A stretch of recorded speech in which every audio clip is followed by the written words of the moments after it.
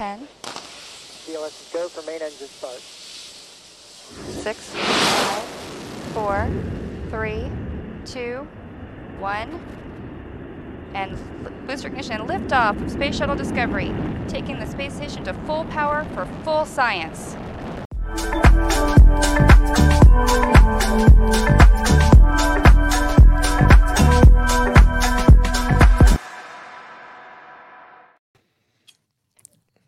Jau buvau pasiilgęs tos muzikėlės intro. Oi, labai gerai. Bet ją reikia pakeisti, reikia intro pakeisti, nes copyrightai kažkokie tai nesutvarkyti, tai žodžiu, bet aš labai tikiuosi, kad mes pakursim unikalią tik tais 3 kapitalistų podcastų skirtą muzikėlę mums sukurs. Tai žiūrėsime. Turiu švagerį, kuris muziką kūrė, šiaip galėtų gal iš tikrųjų pakurti mums kažką. Žiūrėk, kaip greitai sprendžiasi problemas. Šiaip būtų žiauriai cool, tavos jeigu sukurtų, kad švogeris, čia dar geriau, čia viskas kaip priklauso, švogeris sukuria muzikėlę. Ir apačioj tokį gražų watermarką, Music by Gedo Švogeris. Yeah, visas kaip per pažįstamus, nes tai įvyko per pažįstamus, kaip per kontaktus, per rekomendacijas. Ir kas dar įvyko per vidinės tokias rekomendacijas ir vidinius kontaktus visai neseniai. Aš siunčiau. Nancy Pelosi apsiprekino labai neblogai už 1,25. Bet žinok, aš žiūrėjau šitą vietą, aš kažkurio nesuprantu, taip sakant, 1,25 milijono akcijų metams, calls optionų, įdėsi, ties 200. Tai kad dabartinė kaina virš 300. Ar aš kažką netaip matau? Matai, aš kaip suprantu, pagal JAV reguliavimą Nancy Pelosi ir kiti senato nariai privalo pranešti apie savo įsigijimus per 30 dienų. Ir tai reiškia, kad jeigu pasižiūrėsim... Fun fact, žinai, vis tiek kainavo, taip sakant, nekainavo tiek, tai aš žiūrėjau, kad 6 mėnesiai atgal vis tiek dalis kaina buvo gerokai didesnė. Tai man tas, galbūt čia Twitterio mixed erroras, žinai, nes kaina vis tiek virš 300 ten sėdėjo. Tai man toks įdomesnis pasirinkimas. Arba dar fun fact, žinai, kiek jie gauna baudą, jeigu jie vėluoja į tą 30 dienų? 200 kažkiek baksų. Ai, jo. Wow. O ar nebus call options, tai gal nenusipirko tiesiog, iš principo, short, taip sakant, šito vietoj... Tai put options būtų. Short, būtų put options, okei. Čia toks, kažkur tai žinutė būtų iškėdamu, bet šiaip, žinai, geriausia traderiai is back on choices. Jo, ir kas įdomiausia, kad Twitter'yje, žinai, aš vis, turiu pripažinti, kad man socialinis tinklas numeris 1 yra x.com, Twitteris, tos ten vienareikšmiai. Pasakytum tą statementą prieš 10 metų. Tau geriausias socialinis tinklapis yra x.com. Žinai, ką visi pagalvotų? Taip. Dabar Twitterio naujas pavadinimas čia.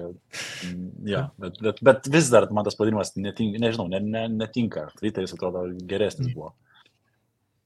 Jo, bet bent jau Twitterį nuvilnijo tokia banga, kad ačiū Nancy Pelosi, perku ir aš, tavasme, kad ir kaina čia paskutinės kelias dienas tai kilstelėjo Palo Alto Networks, tai cyber security kompanija. Tai mano hipotezė yra ta, kad reiškia, negali būti netgi čia labai didelė hipotezė ar sąmokslo teorija. Iš principo, turi informaciją, kad Palo Alto Networks gaus kažkokį tai cyber security kontraktą iš vyriausybės, ir laikas užsipirkti. Arba tos sandorius gal kažką OTC nusipirko, po $200, bet tai irgi įdomu, kas norėjo parduoti po 200. Žodžiu, čia gali būti netikslumų. Yeah. Bet dabar atsirado vis daugiau ir daugiau, man tai visą laiką metą tos reklaminius puslapius, kur čia, žinai, seks senatorių arba ten ant specifinių, žinai, kur sėdi žmonės, sakykime, tie inside informacijos, kurios turi, žinai, ką treidina ir ką jie. Įdomu šiai būtų pasibandyti iš tiesų tą track recordą, pasižiūrėti, jeigu tu taip aklai paimi ir sakai, kad ir ten 30 dienų vėliau, jeigu ta kaina maždaug atitinka, perku, žiūriu, kaip sekasi, žinai. Nes, žinai, dideli fondai irgi praneša, ką perka, kas tenais, pavyzdžiui, pas mane nuskambėjo per visus kanalus, kad Warrenas Buffettas pardavinėja kolos. Pardavė 10 milijonų akcijų. Čia yra pasaulio pabaiga, viskas, jis nebetikė kolo, nes jis buvo pagrindinis akcininkas, ir taip toliau. Tai jis sumažino savo poziciją po 1% sumažino savo poziciją. Tai gali įsivaizduoti, žinai, tą vat, palyginimą, žinai, kad žmonės sako, viskas, Taip. Warrenas nebėdė. Tai čia, jo. Tai. Ir kaip Būna tik tokios šiandien edukacijos. išėjo info tam pačiam mano mėgstamam Twitter'e, kad kažkuri iš Warreno Buffetto kompanijų užsipirko ar tipo padėjo kažkokį tai betą, kad Bitcoinas pasieks 1 milijoną. Nu, žodžiu, čia. Tai, ar nebus taip, kad jis pardė kolos ir užsipirko Bitcoino?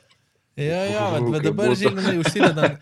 Man rodos, kadangi tu vis tiek esi atsakingas už kapitalistų podcastą, tu mums skolingas iš Amazono nupirkti po folijos kepurę ir mes tada balsuojam savo, žinai, ar šitoje vietoje užsidedam kepurę, ar šitoje nusiemam kepurę, žinai.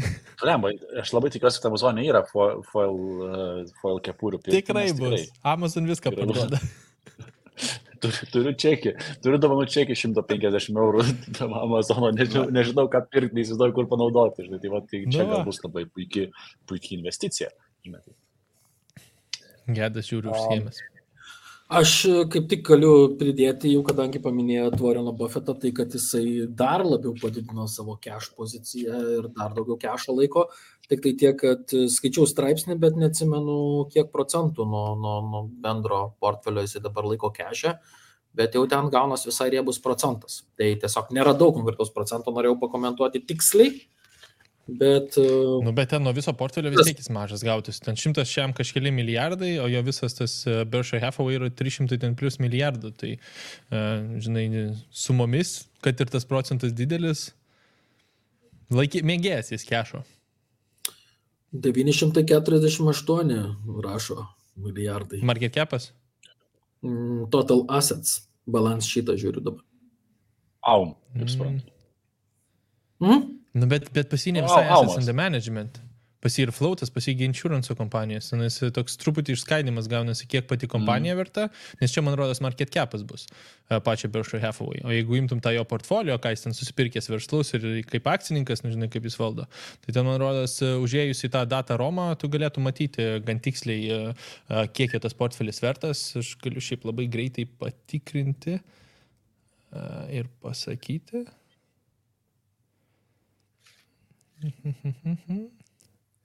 Berkshire Hathaway. Lemba per daug tų super investuotojų. 150 milijardų dabar yra.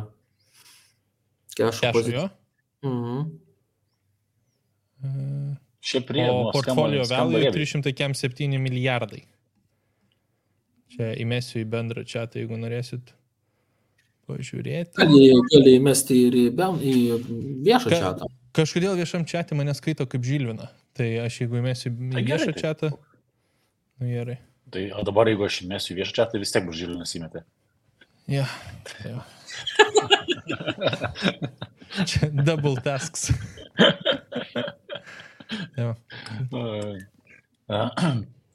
Tai gerai, nu, nežinau, ką čia apie Warreną Buffettą mes galim dar padiskutuoti. Maladėts, fainas bičias. Žinot, kokį dar vieną dalyką tokį žiūrėjau, tokią mini dokumentiką, čia į tą temą, kad didžioji dalis milijardierių išleidžia milijonus įvaizdžiui, kad atrodytų neturtingi. Pastebėjot, kad beveik visi milijardieriai neatrodo turtingi.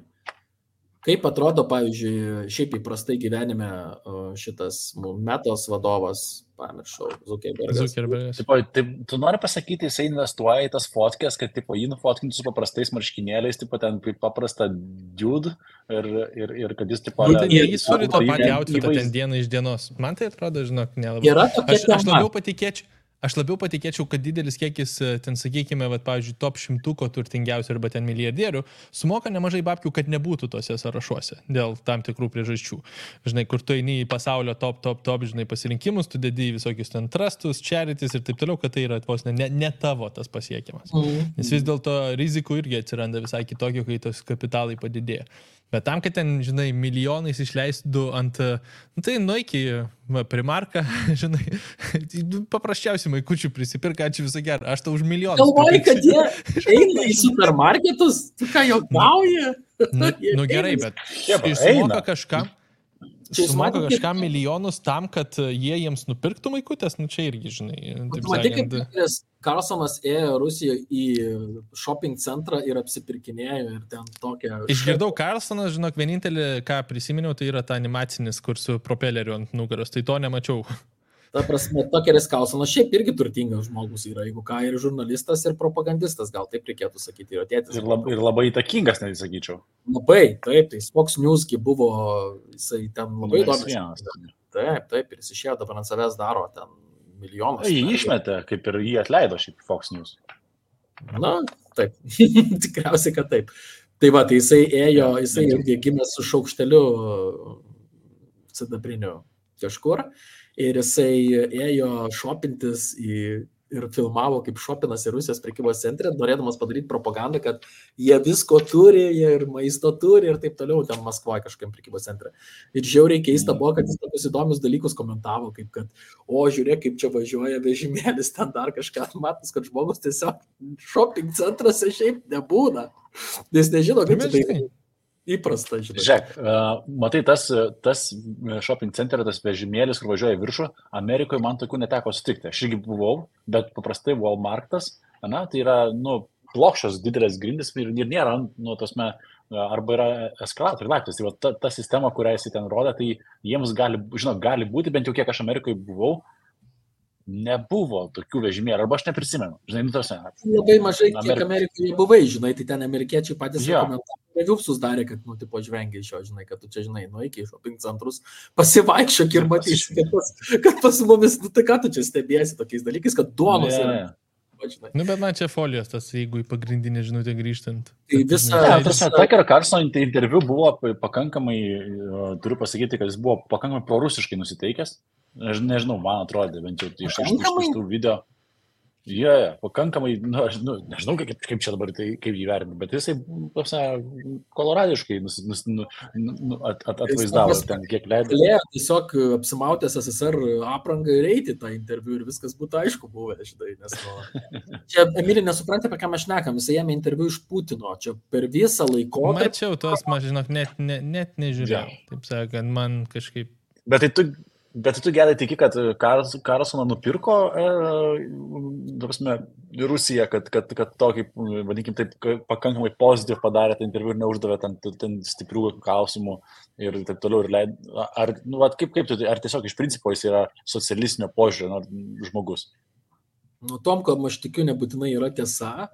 Bet aš klausiu, kuo tu tiki, ta prasme, tai čia aš neklausiu, kad tai yra tiesa, tai yra nuomonės. Visas šitas podcastas yra apie mūsų nuomonės ir apie... Pasakai iš karto tiesą, viskas. Jisai visą laiką laikėsi panašios linijos ir nuvažiavo tam tikrų savo metus ar 2 metus sakytų tiesų įrodyti tenais. Taigi, ar jis buvo nupirktas, aš nežinau, gal jis pakankamai turtingas, kad negalėtų jo nupirkti, galbūt jam sumokė, bet nemanau, kad Rusijoje, gal Amerikoje, bet čia dėl to aš net nekvestionuoju. Aš kvestionuoju patį turinį, žinai, kur tu, žinai, kur būna tokie intervai, pukuoti intervai, žinai, kur tipo... Jis buvo light. Kad klausimai, apart to, kodėl užpuolė į Ukrainą, tai kažkokių labai sunkių klausimų nebuvo ir man buvo keista, kad leido Putinui ten visą istoriją pasakoti Rusijos istoriją nuo ten 16 amžiaus. Aš tai labai džiaugiuosi, nes Putinas turėjo tokį įvaizdį kaip labai rimto stratego ten ir taip toliau, o biški kaip toks pasirodė kaip, nežinau, net nepasirodė labai kažkoks strategas, pasirodė silpnokai, tai gal ir gerai, kad tas buvo, tai galim įdėti prie kitų temų, kol Emilis neatsitikė. Grįžtant prie temos apie šopinimąsi ir apie turtingus milijardierius ir ar jie šopinasi, tai vėlgi ne vieną kartą išlindusi nuotrauka, kad Nvidios vadovas eina į turgų ir pats šopinasi. Geras. Štai šiaip man netyčia išmetė jo ten senus, šiaip kalbant apie jo, žinai, tą tokį, dabar Nvidia pastaruoju metu labai žiniasklaidai šakinėje, galėsim tai reikia investuoti laikas. Tikrai reikia. Man tai buvo labai išmetė tą tokį seną interviu su juo, kai jis, man rodos, kažkokiam, ar universitete, žinai, kur, ar paskaita ta viena kažkokia pakviesta, ir ten iš gal 12 ar 11 metų, taip 10 metų plus atgal.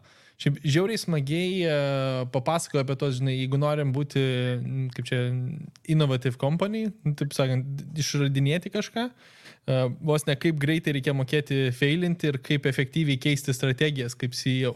Tai man toks smagus įrašas paklausyti, žinai, ir matyti, kur buvo žmogus ir kur, kaip dabar pristatinėja, taip sakant, jeigu kur dabar jis, kaip, sakykime, tam tikrus interviu daro. Ką jūs ten googlinate būdu? Aš tai tiesiog bandau surasti, va.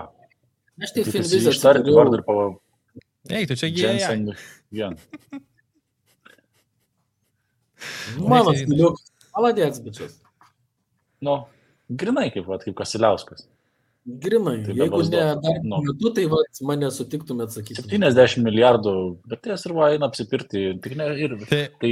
Jeigu aš neklystu kažkurio ten investuotojo, aš nežinau ar jo, ar tas co-founderis, kurį yra antras, dabar nežinau, kuris didesnis akcininkas, bet per tą paskutinį ralį networthas padidėjo 9 milijardus. Taip sakant, per ten vos ne kelias dienas, kai šoko akcija po earnings reporto. Taip sėdė ir galvoju.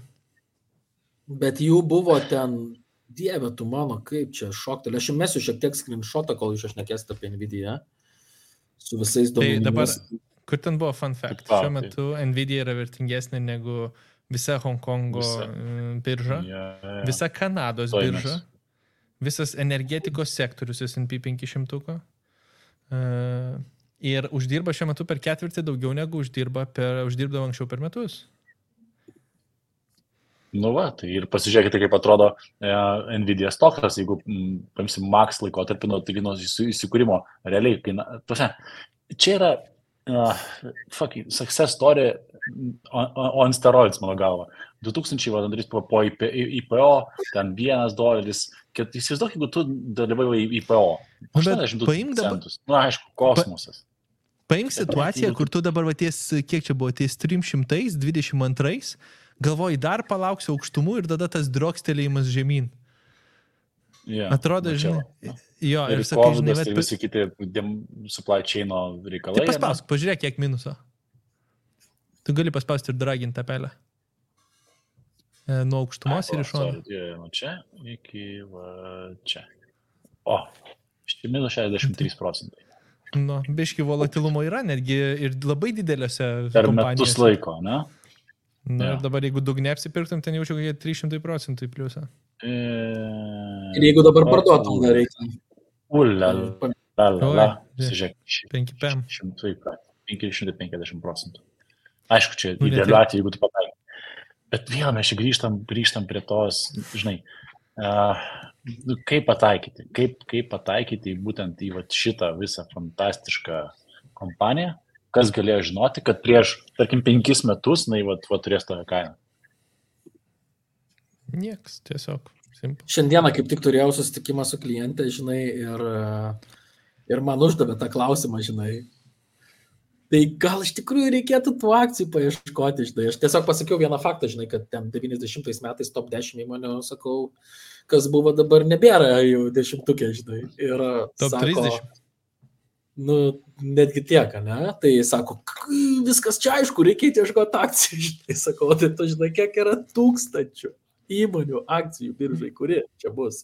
Kas galėjo žinoti, ar čia Nvidia, ar čia mikrokonduktoriai kokie pavažiuos, žinai, nu, kas čia galėjo žinoti, ne? Tai dėl to ir diversifikuoju. Man šiaip, žinai, tas kažkaip į diskusijas dabar atsivedu, visą laiką ateina, žinai, stikė. Sakau, už 10 metų man pasakai, kas bus top 500 verslų. Nu, tiesiog, top 500 Amerikos verslų. Kas sėdės. Nu, ir jau šitoj vietoj, taip sakant, galvoju, nu, žinai. Ne, tai visiškai neaišku, tai net neaišku, kuris sektorius čia bumins. Čia mes įsivaizduojam, kad technologijų sektorius bumina ir bumins visą laiką. Bet, žinai, kažkada tai patį galvoja apie gamybą. Žinai, galvoja, kad industrialsai važiuos ir gamins ir čia ir taip toliau. O dabar yra, 30-40 technologijų. Žiauriai netikėtas buvo Bill Ackman interviu su Lex Friedman ir žiauriai netikėta Bill Ackman pozicija dėl to, į kur investuoti. Bill Ackman, beje, nežinau, kas nežino, tai yra vienas iš tokių superstar žvaigždžių paskutinio, nežinau, tiem, kaip atsakymė, yra 40 kažkeli metai, 50 metų, iš to ne Warrenas Buffettas, kur artėja prieš 100 metų amžius, bet tai yra legendinis jaunesnės kartos investuotojas ir jo pozicija investuoti, kur aš gyvenime, pinigų nedėčiau.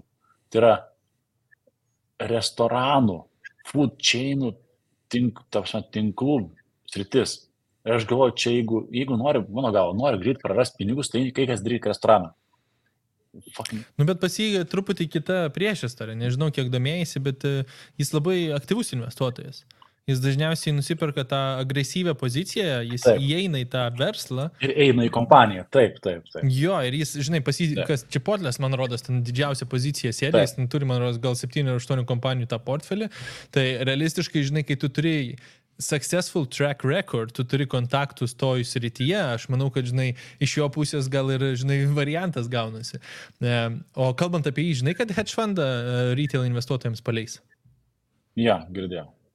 Jo, jis pats planuoja, ir ten vos ne zero fees pirmiems metams, pradedant nuo bet kurios sumos, po to ten, man rodos, ar 2%, ar 3% turto valdymas atsiranda. Tai tikėkime, kad susipildys tą PID kids dokumentą ir galėsim ir mes jį įsigyti. Nes šiaip jis labai dažniausiai būna, kaip čia, skerdžiamas žiniasklaidoje dėl netinkamų pasirinkimų, nes taip iš kokių 6-7 jis kokį 1-2 prasišauna, bet jo vidutiniai rezultatai pagal fondo vis tiek dar vis lenkia rinką ten vos ne dvigubai. Tai, žinai, taip, tas betting average tam visi ten įspūdingas. Tu prasme, kad, tai yra, visi prasileidžia, visi prasileidžia, net ir Google prasileido su Bardu, tu prasme, tai čia, Bet jeigu tu įdėsis žiniasklaidoje, tu niekada nematysi jo success story. Dažniausiai visą laiką pas jį traktuos, žinai, kad žiūrėk feilas ant Netflix'o, žiūrėk feilas ten ant šito, žiūrėk feilas ant šito, nors realiai tai yra kas 7 ten kokia investicija. O visi pliusai, tipo, šitoje vietoje ignoruojami. Tai... Tai žinai, visą laiką yra žiniasklaidai populiariau yra rėkti apie tai, kas nepavyko, negu ir tai, kur susimovė žmonės, negu tai, kas pavyko. Žinai, kas nori skaityti straipsnius, kaip kažkam kažkas pasisekė afigienai. Kiek tai motyvuoja plačiąją publiką. Mums tai faina, man patinka pažiūrėti, kaip pasisekė investuotojui, ką jis padarė, nes aš iš to mokusi, bet plačioji auditorija žiūri, nežinau, kokios čia paimti, tai yra nesėkmių, Lietuvos ir tikriausiai ir visų šalių klasika yra bėdų turgus laidos, kur žmonės tenais visokas pasakoja, kaip kas yra blogai ir kaip kas blogai elgėsi ir taip toliau panašiai ir ten apie tai visą kalbą. Bliksti čia nais. Ja. Kam čia rūpi, kad Bill Blackman uždirbo eilinį kartą ten kokį milijardą vieną kitą investuotojams, ne? Tai jau tai. Yep. Kokie? Visiškai. Okay. Grįžtam prie Nvidios, ar gerai tavo visą lentelę tokią turiu didelę dėmesį? Aš manau, kad gali pasidalinti, nes visą laiką vizinė medžiaga yra gerai, tai tiesiog aš turėjau pasakyti, kad nebereikalo Nvidios kaina auga, aišku, pasižiūrėjus price and earnings rodiklis yra toks, ne Teslos lygio, bet ne anksčiau buvusios Teslos lygio, ne, bet jeigu mes pasižiūrėtumėm, kur yra apačioj 3 lentelės tos grafos, ne, ir earnings per shares, tai galim pamatyti, ant kiek didelis skirtumas yra 2023 metų ir 2024 metų ir dėl ko labai daug investuotojų susipirkinėja. Tai žinai, kad fainiai būtų buvę, kad jie būtų susipirkinėję 23 ir 24 turėję, o dabar daugelis, aišku, bando patekti į tą traukinį ir jeigu mes pažiūrėsim prekybos apimtis dydžius, tai nėra taip, kad kažkas labai baisiai padidėja yra. Pasižiūrėjau, čia... Kaip baisiai, dvigubai. Lyginant su pernai. Man tai rodos, jų maržos dar visi džiauriai, taip sakant. Tu pasižiūrėk, gross margin 7,2%, čia kas 4 stulpelis per vidurį, operating margin, PAM 4, profit margin, KAM 8%. Taip sakant, jie čia... Jų paklausa dar vis didesnė negu pasiūla ir šitoje vietoje gali spausyti tas maržas ir, taip sakant, uždirbinėti, bet čia Bezoso tas pasakymas, žinai, jo margin is my opportunity, tai anksčiau ir vėliau susidurs su ta realybė, kad aukti kompanijos negali po ten 20%, žinai, 100 metų išėlės. Tai tiesiog kažkas... Tu esi top 5, kaip tu, ta prasme. Negali būti, kad tu lustus gamini ir patapsi, tavo market share'as bus didesnis už ten. Aš tiesiog manau, kad konkurencija atsiras kažkas, kas, žinai, antras žaidėjas, pas kurį irgi atkeliaus, bet kaip ten, pirmas markete dideliam, tu ten kiek 5% pasiemi marketo? Bet tai gerai, žiūrėkit, kodėl, kokia yra pagrindinė priežastis, kodėl visą tai vyko? Operating power, dirbtinis intelektas. Dirbtinis intelektas, taip, jiems reikėjo čipų lustų ir taip reikia. Tai va čia yra didelis klausimas. Ar pasaulis toliau judės dirbtinio intelekto kryptimai. Ar dirbtinio intelekto, kitaip tariant, dabar visi spėja, prezimuoja, kad AI čia bus the next big thing, kur pakeis pasaulį ir visą kitą. Ir man tai šiek tiek primena metaversą, kai irgi metaversas, NFT ir taip toliau. Ir blin, ICO ir visą kitą. Aš suprantu, kad čia galim paprieštarauti, bet tai reiškia, mes šitoje vietoje mes matom praeitį, tai yra pirmas dalykas, tai šitie skaičiai tai yra praeitis. Tai reiškia, kad ir praeities rezultatai neatspindi ateities. Tai reiškia, kad jeigu AI'aus bumas sumažės, tai reiškia, kad Nvidia, vienas iš pagrindinių dabar priežasčių, kodėl ta kaina užkilo, tai šios priežastys nebeliks, kad jeigu AI poreikis sumažės. Tai čia didelis klausimas yra, kaip jūs galvojate, ar AI poreikis jisai auks, ar visgi mažės. Bet gerai, tada ar tu matai, jeigu paimam su to metaversų lyginimu, nes jo, kažkas populiariausia visą laiką yra ir klausimas, ar čia, burbulas pučiasi ar nesipučia, bet man kažkaip, ar metaversą gali pritaikyti gyvenime, man buvo visą laiką toks labai didelis klausimas. Dirbtinį intelektą tu jau dabar versluose gali pritaikyti, jau dabar yra success case, kur tu, produktyvumą keli verslų N+K laiko, kur, aš savo mažam versle jau galiu pritaikyti tas procedūras ir sakykime, ką aš sužimdavau man ten 2-3 valandas, dabar užima 20 minučių. Tai man tai atrodo, kad tas nedings, tik tai klausimas, ant kokio lygio ta paklausa išliks. Tai that's the point, kad ką noriu pasakyti, kad su metaversu ir NFT, bent jau mano galva, tiek metaversas, tiek NFT yra didelis fiasko, kaip didelis fiasko, tiesiog fiasko, kad tai nėra naudojama, nes aš pats pabandžiau panaudoti metaverso projektus ir, absurdas, ta prasme, realiai visiškas absurdas, tai yra totali nesąmonė, nieko įdomus, nieko, ko tu nepritaikysi. Su ChatGPT, aš tiesą pasakius, ar ten su kitais tos LLP, aš irgi mažai naudoju juos, bet bent jau yra akivaizdus panaudojimas versle, tai yra grafikos dizainas, tekstų rašymas ir panašiai, kur tikrai yra optimizacija. Tai mano klausimas yra, ar tai tiek optimizuos visą darbą, ar tiek išaugs produktyvumas. Nes manau, kad Nvidia sėkmė yra tiesiogiai susijusi su dirbtinio intelekto sėkme, dirbtinio intelekto kaip po tokios srities sėkme. Bet gerai, paimkime, sakykime, kad dirbtinis intelektas, tarkim, nėra toks, sakykime, sėkmingas ir, tarkim, čia bumas ir jis sumažėja, egzistuoja dar vis, bet tarkime, kad tai nėra, to. Tai, big data processing, aš matau, kad ilgoje perspektyvoje bus labai naudingas netgi ir milžiniškams verslams, nes jiems davus prieigą, jie naudos, tikrai, taip sakant, tą pusę. Tai man toks Nvidia, statymas nėra, kad jį tik tai stovi ant AI brando. Jie, per aukso karštinę sėdi ir pardavinėja kastuvus. Tai vienaip ar kitaip, užsidirbs arba būtent iš, kastuvų pardavimo, kol yra karštinė, arba ateity kastuvų prireiks ir kitoms sferoms, per tą prizmę. Tai man atrodo gera pozicija, bet vėl dažniausiai, tas augimo limitas, man čia didžiausia rizika yra ir su augimo kompanijom. Šiaip mane nustebino, kad lyginant jos tas PE ratio dar nėra toks jau milžiniškas. Ir jeigu tu paimsi jos earnings jeigu tu paimsi jos earnings per share augimą metinį, tai yra greitesnis ir didesnis negu akcijos kainos šuolis. Tai čia yra nestandartinis tas etapas, kad ir labai didelis šuolis, bet tai dar vis nėra, taip sakant, tiek, kiek galėtų. Tai. Ir man rodos, aš kažkur skaičiau Amazono, ten 20 metų tas vidutinis PE, kur tas didysis augimo periodas buvo virš 70. Tai dažniausiai niekas nežiūrėjo į kompaniją kaip, galima investicija, ir dabar tau duotų pasirinkimą pirkti Amazoną prieš 20 metų. Tai irgi, toks, sakytum, I'll take that. All in. Tai į tą klausimą, kur mes čia keliam, ar laikas pirkti Nvidia akcijas ar ne, tai... Per ETF tegu būna. Mano sprendimas lygiai toks pat. Aš galvoju, aš nebandysiu atspėti, nes tikrai Nvidia pirago nori atsiriekti dar krūvą kompanijų. Ir manau, kad tas čipų gamyba, tai bendraja plačiaja prasme, tai yra didžiulė opi problema pasaulyje, nes dabar čipus vis dar gamina Taivanas, pagrindinis čipų eksploatuotas.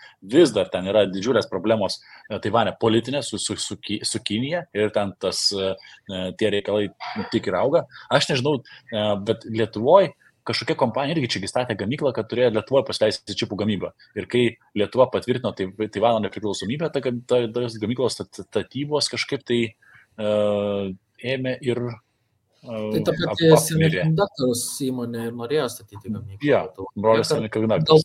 Tai Deltonika, man atrodo, buvo pramušusi šitą projektą. Deltonika, tai. Jo. Tai va, o dėl pačios AI, tai aš tai manau, kad į ateinančius 5-7 metus mes dar išgyvensim tą bumą. Labai tokią pačią nuomonę palaikau, kaip Emilis sakė, kad taip, nes iš tikrųjų metaversas, labai panašus jausmas būna, bet metaversas, kai kad tu sakai, žinai, yra būtent tas jausmas, kur tu supranti, kad tu nepritaikysi to gyvenime. Ta prasme, jisai ten bandė kažkaip tai ten, čia gal kokius virtualius e-shopus pakur, dar kažką, bet ten didžiąją dalimi susirinkdavo nemokus klientai į tos metaversus. Ir niekas iš technologijos dar tiesiog ne ten buvo. Taip, grafika apgailėtina. Bet gerai, šokam į tą pavyzdį. Su dirbtiniu intelektu tai yra kitaip ir tikrai čia yra jau dabar krūva įmonių, kurios būtent tai ir siūlo kitiems verslams. Mes jumis padarysim įmonę, kuri naudoja dirbtinį intelektą. Ir dabar, jeigu tu pasidarai, kad tu naudoji dirbtinį intelektą, tai tiesiog tavo share price tiesiog užaugs. Tai žiūrėjau, man rodos, paskutinių metų ketvirtis buvo aukščiausiame taške, kur dirbtinis intelektas buvo paminėtas per CEO tos earnings calls. Taip sakant, nes jie ten matuoja, kokie skaičiai būna ir kokie žodžiai būna paminėti daugiausiai. Tai kai būdavo ten kažkuris, sakykime, specifinis komentaras, tai va dabar paskutiniu metu trendas yra paminėti AI, nes čia iš karto pas tave atsiranda, žinai, papildomų investuotojų. Bet fun fact, aš vieną kompaniją šiaip nagrinėjau, Accenture, man rodos, jeigu neklystų pavadinimas, Fortune 100, jos pagrindiniai yra klientai ir jį realiai verslo optimizavimo srityje fokusuojasi. Vienas iš tokių verslų, gigantų, kuris pagrinde, manau, užims tą integruoti AI į didelius verslus ir kaip tai integracija veikia, tai man labai įdomu sudomino, nes radau net Lietuvoje, taip sakant, filialą jų. Tai buvo toks... Kastuvėliai čia bus tie, kur kastuvėlius parduoda? Manau labiau, žinai, tipo, iš tiesų bus daug verslų, kurie sakys, va, žiūrėk, kaip į ChatGPT promptus gali įdėti ir bus kai kurie verslai, kurie iš tiesų dėlios tau integracijas ir optimizuos procesus. Tai vat, manau, kad šitas bus truputį labiau į tą, kur iš tiesų gali deliverinti, nes jie deliverina jau milžiniškams verslams. Aš ten visą analizę dariau per video, tai šiaip buvo toks įdomesnis verslo modelis, kur, žinai, kur gali pamatyti, kad, iš tiesų ne vieno žmogaus, žinai, ten kokių nors prompt execution mokymai, o iš tiesų verslas, kuris gali integruoti, sakykime, procesus į didelį verslą. Va. Bet man dar buvo Žilvino toks triggeris pasakymas. Įsivaizduok dabar metaversą, sakykime, su paskutiniu OpenAI pristatymu, kur pristatė vaizdo generavimo mašiną. Aš dabar neatsimenu, kaip iš jas raidės kažkoks... Kaip manai, ar metaversas kitaip deliverintų viską, jeigu mes turėtume tokio lygio, taip sakant, vaizdus, kokybė, vizualus ir, sakykime, procesinimas būtų to vietai? Nes buvo logic case, kodėl tai galėjo išeiti į labai, taip sakant, didelius vandenis ir kur, žinai, tu sėdi ant sofos ir tu, ką nori darai, taip sakant, visame pasaulyje. Užsidedi šitus akinukus Apple ir ačiū visą gerą. Žiūrėk, Emili, tam, kad deliverintų normaliai metaversas, mums reikia 6G. Gerai, tai sakau. Yra interneto greitis. Tai problema, kad laikas, problema, žinai, technologijos, bet jeigu tai būtų pristatoma, čia jau atsiranda keisas, kad metaversas egzistuotų. Pažiūrėk, Hyperloop idėja buvo ten 1900 kažkelintais metais, ten pirmam ar antram dešimtmetyje pristatyta kaip idėja, ne? Ir dabar bandė įgyventi, bet vis tiek dar technologijos, nepasiruošusios. Tiesiog mes neturime tokių technologijų ir yra per brangu. Tai klausimas, kada metaversas galėtų veikti kartu su dirbtiniu intelektu.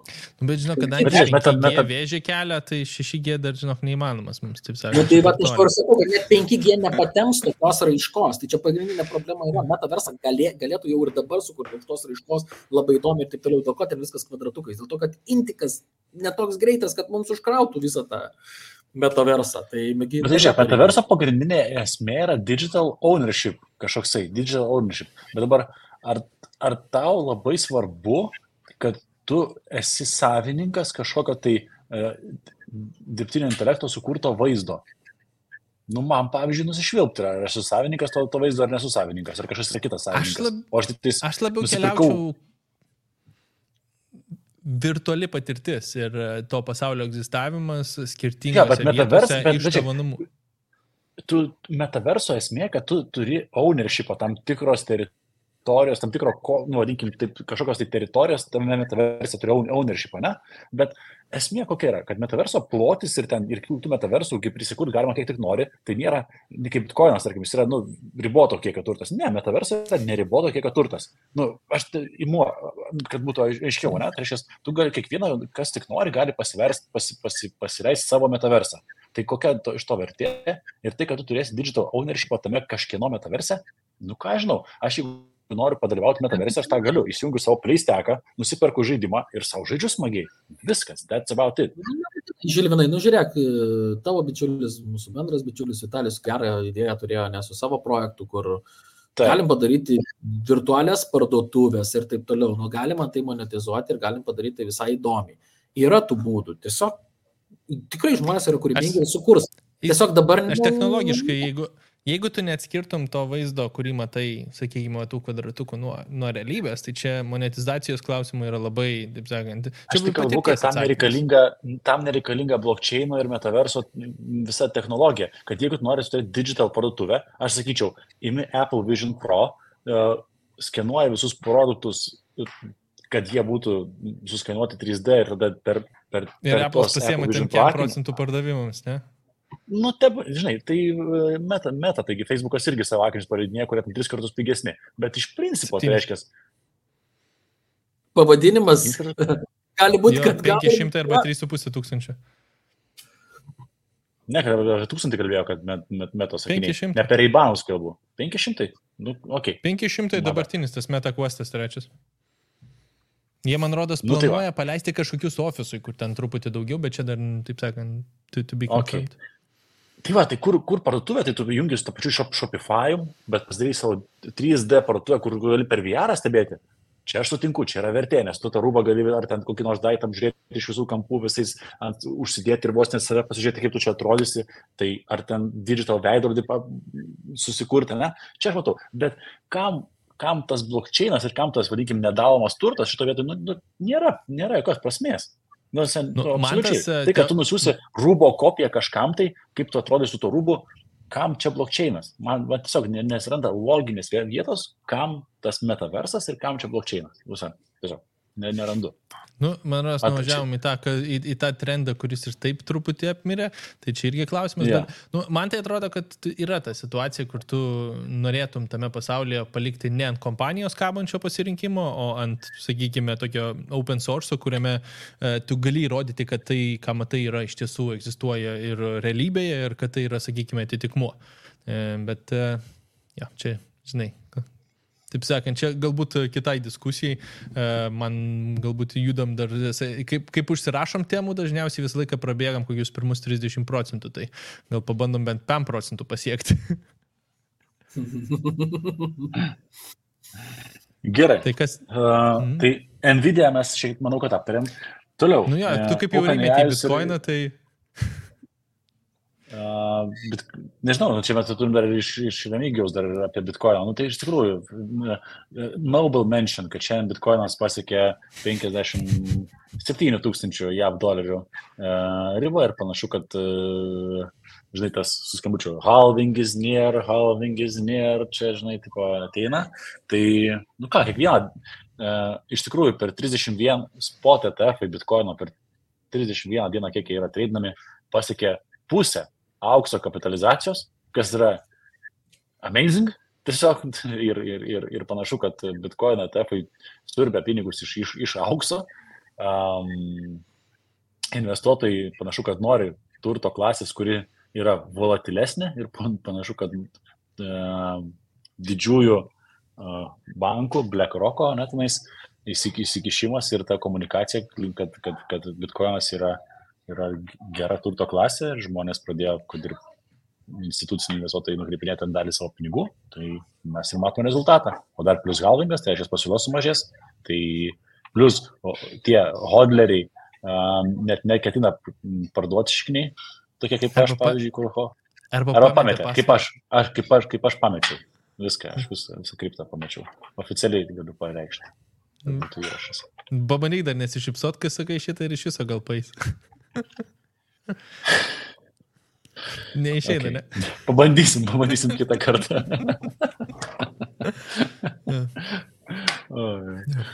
Tai bitcoinų tai ir čia metai ir turi būti pagal viską geri ir toliau jie Pagal gerėja. mėnulio fazės visi nusprendė, bus gerai. Kad reikia.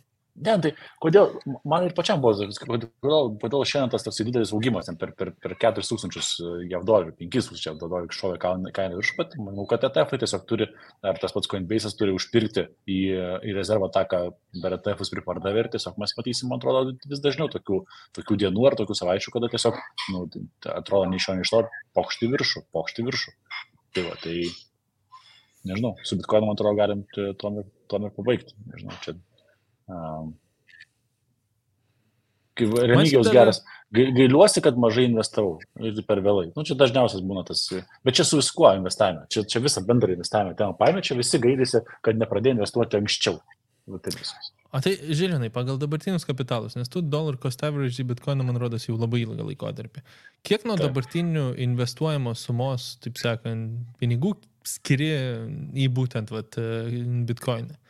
Žinai, jeigu mes atvirai, tai paskutiniu metu, kadangi pajamos pas mane nebe kas mėnesinės pasidarė, tai realiai aš to DCA tokio kaip procentaliai, nežinau, reikėtų paskaičiuoti. Bet įdomu, nes labai, žinai, esi užsvežę šitoj pusėje, bet man rodos, kad vis tiek tai nebus virš 50% tavo investuojamų pinigų. Ne. Tiesiog dėl pačio, tai bus apie iki 20%. Tikrai iki 20%.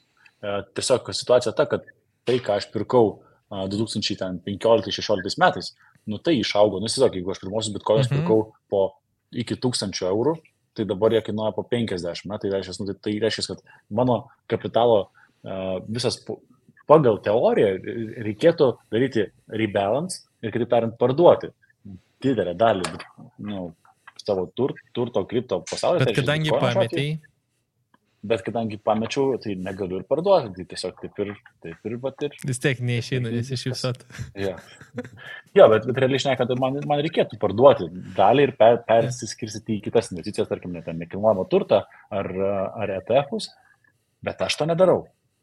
Šiaip žinok, čia tas rebalancing portfolio, aš nesenai nagrinėjau, Maros Vanguardo studija yra pateiktas, tas stocks and bonds portfolio, kur standartiškai 60-40%. Ir strategija yra paimta ten per didelį kiekį skirtingų dešimtmečių, ir vos neidėja, kad tu kas metus rebalansuoji, arba kad visiškai nerebalansuoji. Tai teoriškai akcijų, kadangi rezultatai ilguoju laikotarpiu aplenkia obligacijų, tai tu gaunasi išbalansuoji, kad akcijos daugiau užima vietos. Ir jų argumentas buvo, kad jeigu tau sviravimas yra vienodai šviečia, tai tas volatilumas, kur, taip sakant, į viršų žemyn, tai, taip sakant, rebalansuoti neapsimoka. Teoriškai tu turėtum sėdėti su tiesiog savo pinigų įdėjimo pagal procentą ir ačiū viso gero, nes pirmas dalykas tu ant kaštų sutaupysi, antras dalykas ant mokesčių sutaupysi ir trečias dalykas ilgoje perspektyvoje tau vis tiek didesnę grąžą atneša akcijų rinka ir šitoje vietoje, taip sakant, tas laimėjimas pasireiškia, nes didesnis kapitalas ten sukištas. Tai aš taip sėdėjau, žinai, čia nesenai su iš Synergy, žinau, kad Gediminas tikrai pažįsta, Lukų bendravau, dėl podcast'ą ten buvom. Visi trys pažįstam. Jo, super, tai sakau, tai jeigu žmogui dzin, ir, žinai, jis gali toleruoti svyravimą, žinai. Tai kam obligacijas, sako? Sako, jeigu toleruoji, žinai, tai aš taip sėdžiu su to, žinai, ir priklauso, matai, nuo laiko horizonto, žinai, kada tu nori. Jo, šitas tikrai. Bet kalbam, tai, žinai, 20-30 metų žmogus, kur ten 30 mečių investuoja, tai per tą prizmę.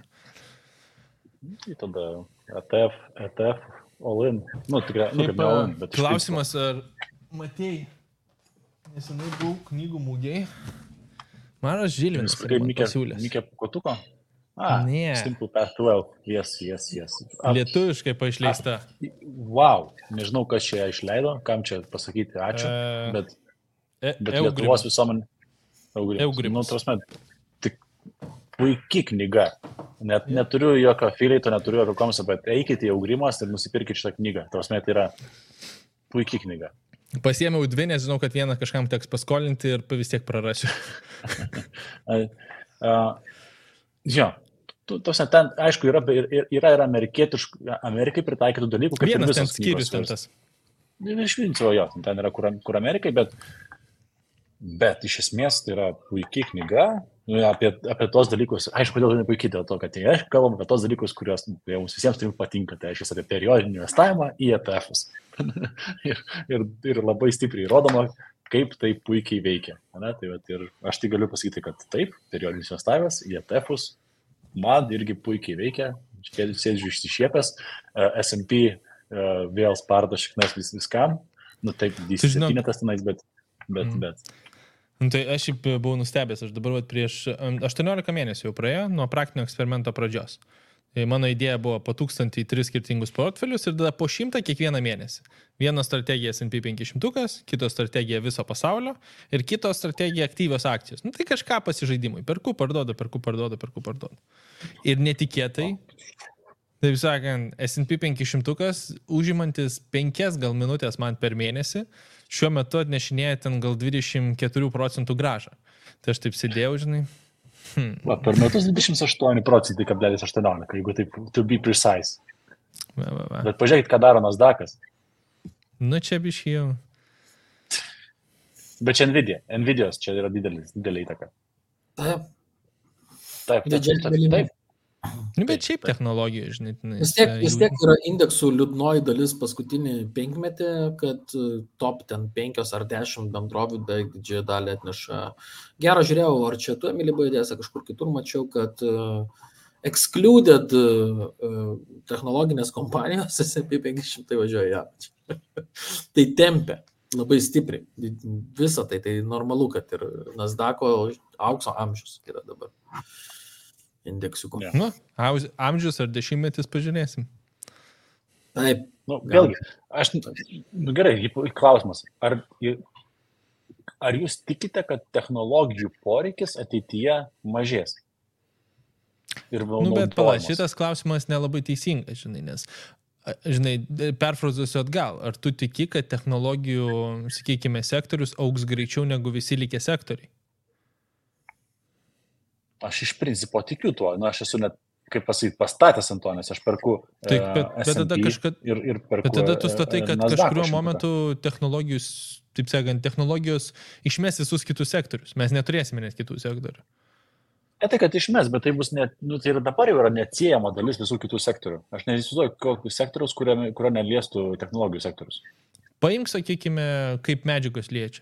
Sakykime, technologijų sektoriui prireiks realistiškai, pavyzdžiui, kažkokio specifinio energetinių šaltinių ar specifinių medžiagų. Tai čia atsiranda 2 specifiniai sektoriai kaip technologijos susijusios, žinai, tiesiogiai gauti. Tai iš principo yra, tarkim, gavyba, ne? Kažko tai gavyba, tai yra, principė, gamybos irgi procesas, tai yra irgi logistika ir visas, ir čia technologijos atsiranda. Tai reiškia efektyvi gavyba, reiškia supply chain valdymas ir visą kitą. Ir čia mes turim tą patį AI ir ten technologiją, tai yra programinė įranga. Mes kaip tik kalbėjome su vieno mentį, žodžiu, kai jis dirbo labai dideliai žinomoj kompanijai, kuri dirba irgi su tais pačiais lustų gamyba, žinai, ir taip toliau. Tai jie, pavyzdžiui, valdo savo supply visą chainą su Excel, kas yra, atgyvena. Bet ten eina kalba apie hiper didelę kompaniją, tai eina kalba apie... Aš kažkada sakiau, kad jeigu Microsoft Excel dingtų kažkurią dieną, žinai, tai 9% pasaulio jaučiu užsilenktų tiesiog. Būtų labai blogai. Oi, blama. Bet esmė ta, kad jo, ir jisai aš paminėjau tą, kad sako, jeigu nori, kad ta įmonė progresuotų, jiems reikia diegtis IT sistemą, kuri padėtų valdyti gamybos procesus, lean manufacturing ir taip toliau, panašiai, kad Excelis tempia labai daug, jis gali pakelti labai daug, bet tose specializuota programa tam valdymui visos grandinės, tai aš nežinau, bet kokį iškas nepaimk. Visur atsiras, kad reikia programinės įrangos, kad valdyti efektyvus srautus, nežinau, paimk banalę kasybą Afrikoje ten kokio, nežinau, dalyko. Bet irgi tau vienas, kas paieškai tas surasti naftą, ten kažkokį kitą išteklių.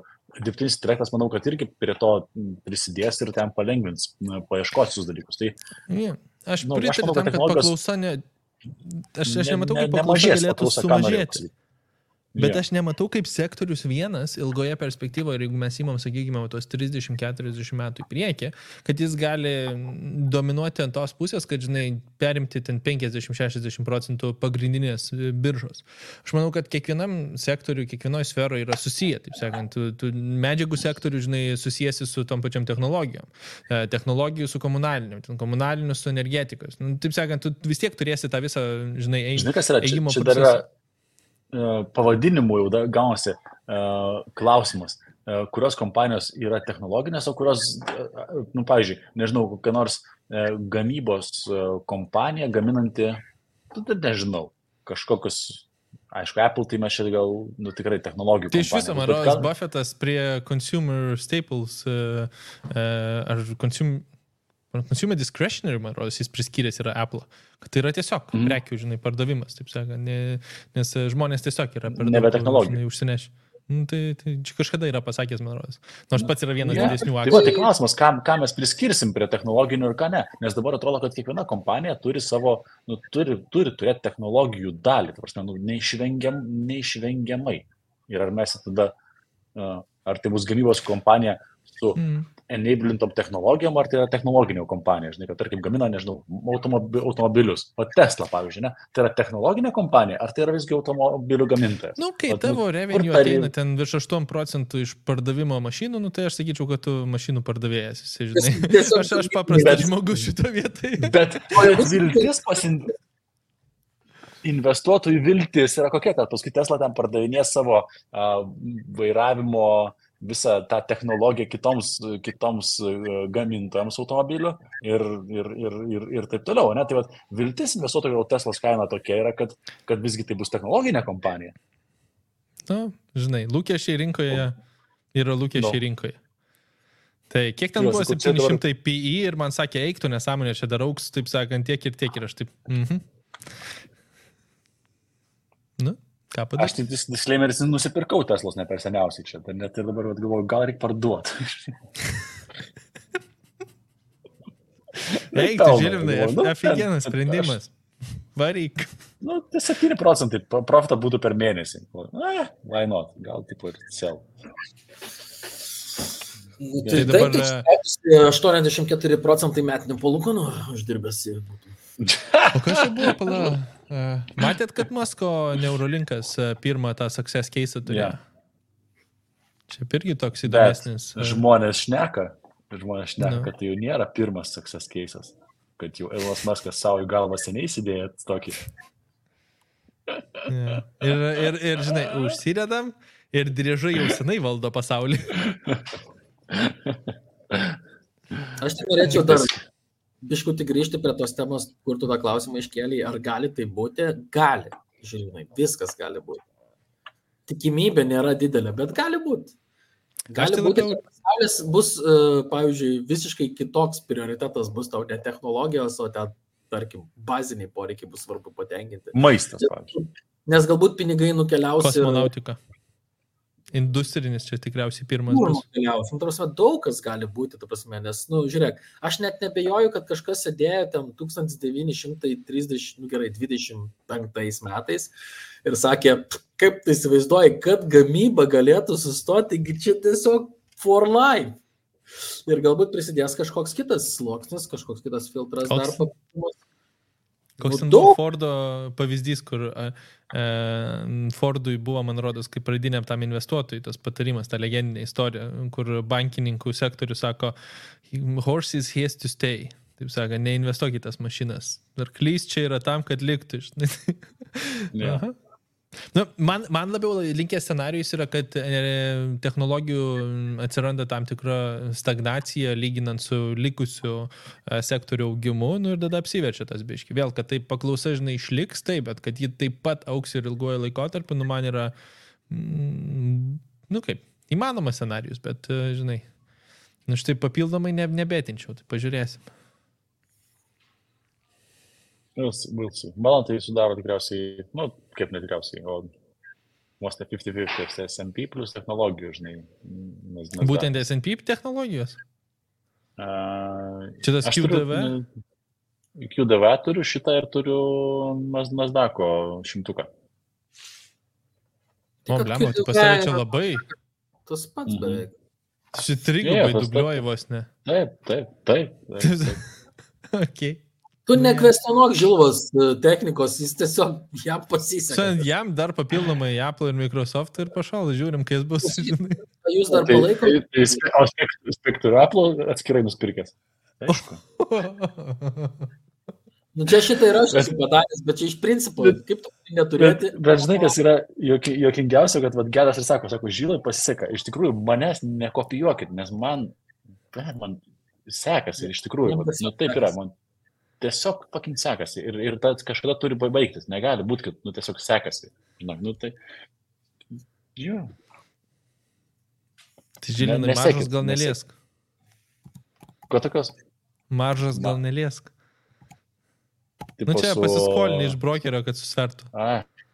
Susvertų? Ne. Pas mano tikriausiai, beje, Lex Friedman podcastas su Bill Ackman yra epic, labai geras. Tavas tikrai labai rekomenduoju paklausyti visiems, kas tavęs neklausėt, nes ten yra Bill Ackmanas pasakoja apie savo taisyklės investavimo, tai vienas iš taisyklių yra neturėti sverto finansiniuose instrumentuose, tai reiškia, kad jis... reiškia, stoksų savo neįkeitinėti, nedaryti su sverto prekybos ir panašiai. Tai va, ja, žiauriai geras darbas, pasiklausykit.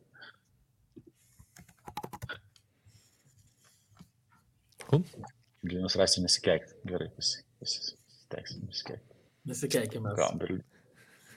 Gal Vilnių, žinoma, manęs čia teko keikis. Negražu.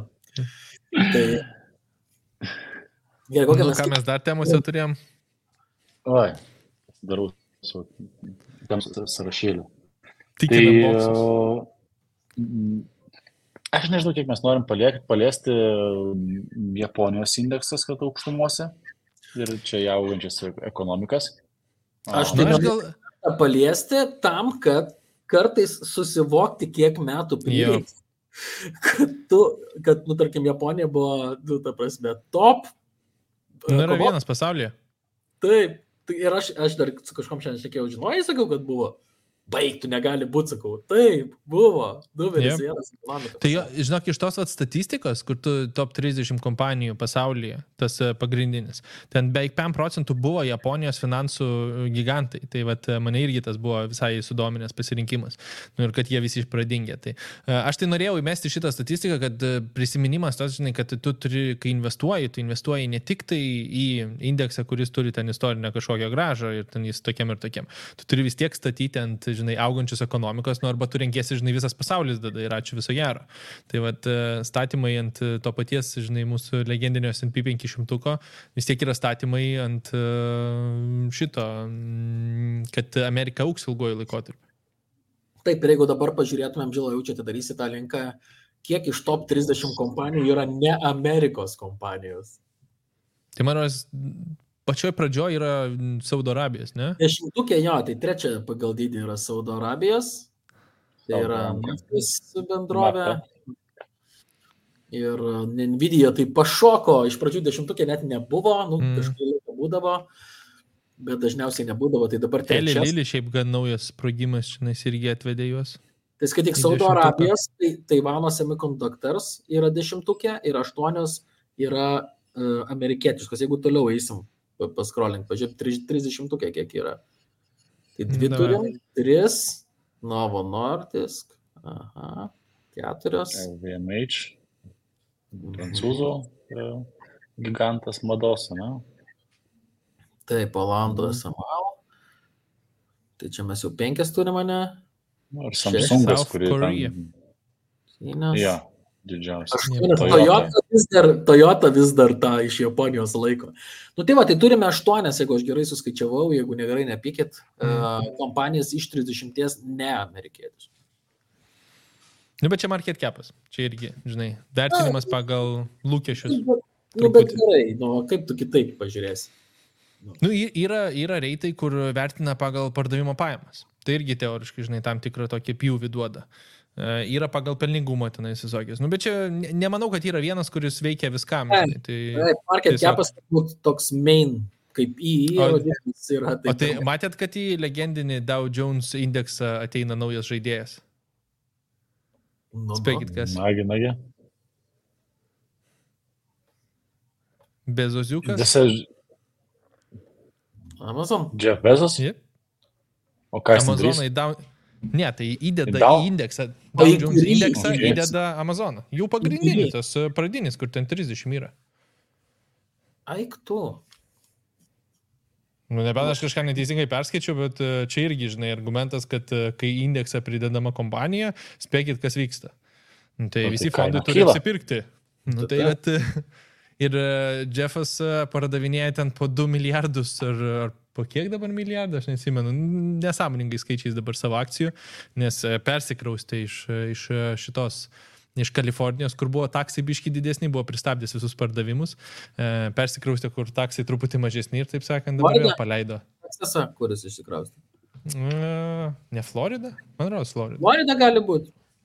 Labai Teksasas Florida. arba Florida, 2 vietos, kur dabar Amerikos milijardieriai migruoja. Pasirodo nuo pirmadienio, taip, yra sąraše. Okay. Žiūrėk, ir Emilis nemeluoja. Būna ir taip. Tai labai retai būna, kad meluoja, aš taip.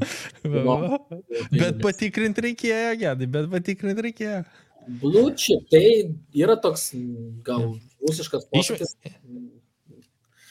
Aš dabar neatsimenu, ką išmeta. Walgreens'ą išmeta, man rodos, ar kurį ten? Kad neatsimenu, dabar kažkurį kompaniją išskris. Tai čia, žinai, šortinam? Jo, jūsų svertų. Vienas prie 500. Mano vienas iš patarimų irgi niekad nešortinti tokių kompanijų. Walgreens'ą pakeitė. Tai šitasgi mūsų juodasis riteris, kaip jo vardas, Michael Burry, nusprendė jau atšaukti savo semikonduktorių šortinimą ir tos pačios Nvidios šortinimą. Tai vat, per paskutinį ketvirtį, jeigu neklystu, viską uždarė visus šortinimo pozicijas, bent jau semikonduktorių sektorių. Tai aš taip sėdžiu ir galvoju, Nvidia šortint buvo... Pradedi suprasti, kad jis nieko nesupranta, ne? Ir dar tiesiog kiekvieno žmogaus, kuris bando spėlioti rinkos ateitį, realiai yra kažkada pataikai. Tai va, būtent. Žinai, kas mane nustebino? Pastaruoju metu, per paskutinius porą metų, labai kažkurio momentu išgirdom dedolarizaciją. Tas, kad, žinai, doleris praranda savo jėgą, ir visa kita. Aš nekėjom apie. Jo, dabar akcentas, kad 80-ų tas, man neatsimenu dabar kelinti metai, bet Black Monday, kur buvo, kur tas 20% rinkos kritimas ir visa kita. Šičia viena iš pagrindinių žinučių, kas išgąsdino biržą, buvo, kad doleris praras savo tą kertinę valiutos vietą pasaulyje. Tai mane šitas buvo labai nustebinęs, nes aš galvojau, žinai, kiekviena krizė truputį kitokia, visa kita ir taip toliau. Ir kad taip anksti jau buvo ta žinutė, kad va čia jau prasideda, čia jau pasaulio pabaiga, čia jau bus kažkoks, žinai, visiškai kitoks perversmas. Ir dabar vėl kažkur tas, žinai, ta žinutė medijos buvo paimta ir tiesiog išpopuliarinta, žinai, nes turim tam tikras tendencijas. Nu, tai man toks buvo... Čia buvo labai greitai suvaldytas prieštaravimas, pasakyčiau taip. O, žinai, mano neargumentas yra, kad dabar, žinai, buvo kažkokia, žinai, krizė, kur čia mes labai reagavom ir labai kažkaip paveikė rinką, bet man keista, kad, žinai, ta kalba apie šitą procesą buvo prasidėjus ir buvo tokia panika sukėlus taip senai. Nes mes kalbam 40 metų beveik, wow. Žinai, taip sakant, aš tokios investavimo patirties neturiu. Žinai, kaip ir čia argumentas, kad ne vienas iš mūsų. Taip. Kas man buvo atsintęs kažkokį memą, sako, aš ten 1996, kai reikėjo pirkti Apple, sako, sėdžiu sauskelnėse, o turėjau, žinai, ten investuoti ten nekilnojamą turtą, ar ten, žinai, bet kokį kitą pasirinkimą.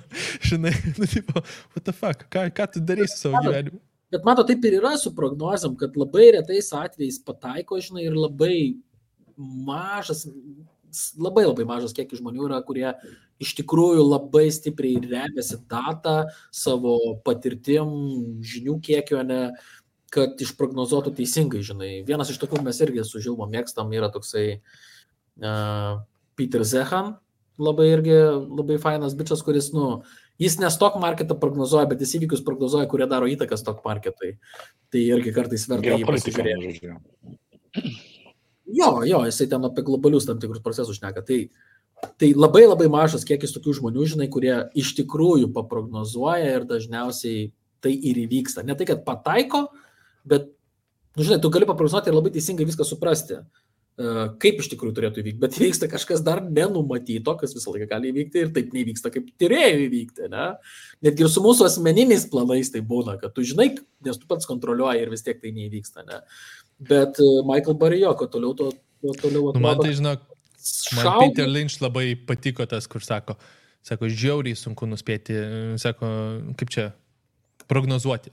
O ypatingai sunku prognozuoti ateitį. Tai, žinai, toks, tiesiog, just don't do it. Kalbant apie dalykus, kas padaroma, tai Argentinos naujas prezidentas, nežinau, kiek jūs sekat, bet Javier Milei. Super Milei. Ta prasme, super, jis tikrai boss level, jisai Argentina. Matai, žmonėmis apsistatė, kas yra ten bankų vadovai, ten finansų vadovai, finansų ministerijos... Nesakiau, aš tik tiek, kad jisai sugebėjo suvaldyti deficitinį biudžetą, jis sugebėjo per, kiek čia jis prezidentas yra, per 3 mėnesius, jis sugebėjo iš kur minus 50% berods buvo biudžetas į nulį. Ta prasme, jis sugebėjo sukurti valstybę, kuri dirba ant nulio, kuri išsilaiko, kur tikriausiai tokių neegzistuoja pasaulyje. Bet čia labai klausimas, žinai, kaip tai atrodys dar po... Sorry, Gedai, tu, man rodos, užstrigai, nenorėjau pertraukti, sakyk savo. Net reikėtų pridėti, Žilvinai, dar, kad mes nežinom, kaip tai suveiks, kaip tai atrodys. Vat būtent šitą. Nežinom, kaip veiks visas tas biurokratinis aparatas, nes jis ten arti 10 panaikino. Ta prasme, jisai panaikino labai daug darbo vietų tų valstybiniam sektorėje. Taigi, bet aš vis tiek jį myliu ir jisai dar uždraudė ateityje skolintis biudžeto deficitui, man atrodo, kažkas tokio, ne? Jo, bet spausdinti pinigus tam, kad padengti deficitą. Ten per tą prizmę. Ne visai, kad spausdinti uždraudė, bet uždraudė tam su tokiu tikslu. Tai nežinau, man tai... Sakė, pasodinus bankininkus tos, kurie spausdina tam, kad padengti deficitą, kad kalėjimas. Man, aš šiaip labai, žinai, vėl, dabar tai paėmus, nežinau, kaip tai veiks po 6, po 12 mėnesių, labai įdomu pasižiūrėti. Kol kas toks tikriausiai, aš nesu girdėjęs apie kažkokį tokį pavyzdį. Nežinau, gal pas jūs teko girdėti? Čia unikalus visiškai. Man kas įdomi dalis, tai yra vėlgi tam pačiam x.com, jie pasirodo labai geri draugeliai su Trumpu ir jeigu geopolitiškai... Amerikoje? Amerikai tą patį padaryti. Tai Amerika ir sakė, ar galim klonuoti Javier Milei ir kad būtų JAV prezidentas, bet panašu, kad tiek Milei, tiek Trumpas eina prieš tą, vadinkim, įsisenėjusią establishment tą valdžią ir tą modelį, kad pinigų spausdinimas, kad kažkokia tai kontrolė visuomenės. Ir, nežinau, aš tai visai pozityviai žiūriu net į tos Amerikos rinkimus, kurie vyks už 9 mėnesių. Ir galbūt pasaulis turės stabilesnę ekonominę situaciją, negu kad turi dabar, nes man dabar, pavyzdžiui, tai nėra, kad būtų rami ir stabili ekonominė situacija. Aš tai dviprasmiški jausmai mane, tai suprantu, kad dėdė Joe yra jau pasenęs ir taip toliau, bet nežinau, ar Trumpas daro dabar rinkiminę kampaniją, ar jis iš tikrųjų tiesias tos pažadus, nes kai kurie tai, nežinau, jeigu žiūrim globaliai, tai taip, bet nenori vis tiek subjektyviai pasižiūri iš Lietuvos perspektyvos, tai nežinau. Neatrodo, kad geriai pasirinkimai. Neatrodo, kad mums tai nuo to gali būti geriau, gali būti blogiau. Nežinai, jo tokie pareiškimai, kad jūs čia patys viską tvarkykitės. Tai gerai, tai aš tai asmeniškai tokią mintį turėjau, kai išgirdau tą mintį Trumpo, kad tai jūs čia patys tvarkykitės ten su Rusija ir su visom savo problemom. Tai jūs patys tada ir turėkit viduje savo dolerį. Tai prasme, jūs dolerį turite pasaulinę, tai yra pasaulinė valiuta, toks yra sutarimas. Jūs galite spausdinti, jūs turit mums apsaugoti. Taip yra. Jūs policininkai. Ir čia šito negalim pasaulinės tvarkos keisti, o šitoje vietoje man biškiai tai buvo, negerai, tai kodėl tada mes turime jūsų vidinį infliaciją pasiskirstyti ant pasaulio, kuri turbūt būtų kosminė, tai jūs turite palaikyti tvarką ir skleisti demokratinės idėjas, ta prasme. ir palaikyti ten ir. Na, aš nelabai matau, kaip su juo išeitų į gerą. Taip sakant, jeigu mes kažkaip išeis tikėtina, nes jis griežta ranka, kurios gal reikėtų dabartiniais laikais galbūt sutvarkys, bet tikiuosi tiesiog, kad ne viską, ką jisai sako, žada daryti, nes, kurie dalykai... Griežta ranka į savo milijonierių draugelių kišenės, man rodos, taip griežta ranka. Tai... Trumpas yra vienintelis prezidentas per pastaruosius, 30 metų ar daugiau, kuris po prezidentavo... Iš viso tikriausiai. Jo, kuris neteko turto. Kuris neteko turto. Taip. Bet mesgi ne tik kapitalų galim skaičiuoti, kaip sakant, įtaką. Nesvarbu, bet dienos gale, taip yra ir jis netgi to marketingui nepanaudoja.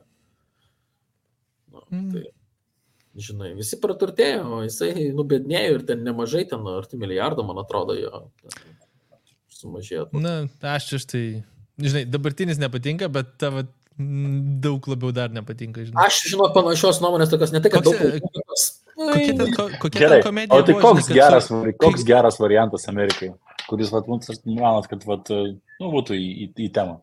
Man nuo pradžios DeSantis atrodė labai toks, jis sugebėjo kažkaip turėti tą tokį ir politkorektiškas būti, ir to pačiu politikas labiau negu provokuotojas toksai, ir tos jo pažiūros, vertybės, ir prieš tai gyvendinti sprendimai toj pačioj Floridoj, viskas atrodė labai...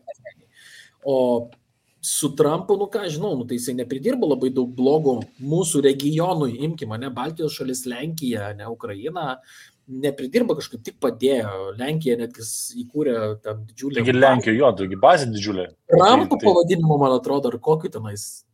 Kažkas tokio. Netgi jo pavardė, man atrodo, pavadinimo. Ja. Ir jis ten perkelė, ten saugumo daugiau sukūrė, Lenkija perkelė ginkluotės, ten karių ir taip toliau. Viskas kaip ir atrodė gerai, žinai, dabar kas meka, tai biškai taip lemba.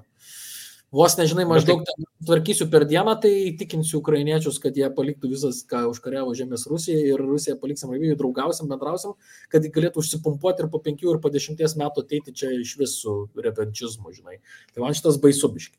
Atsiprašau, čia tokia renta šoviau. Biškutį baisiau.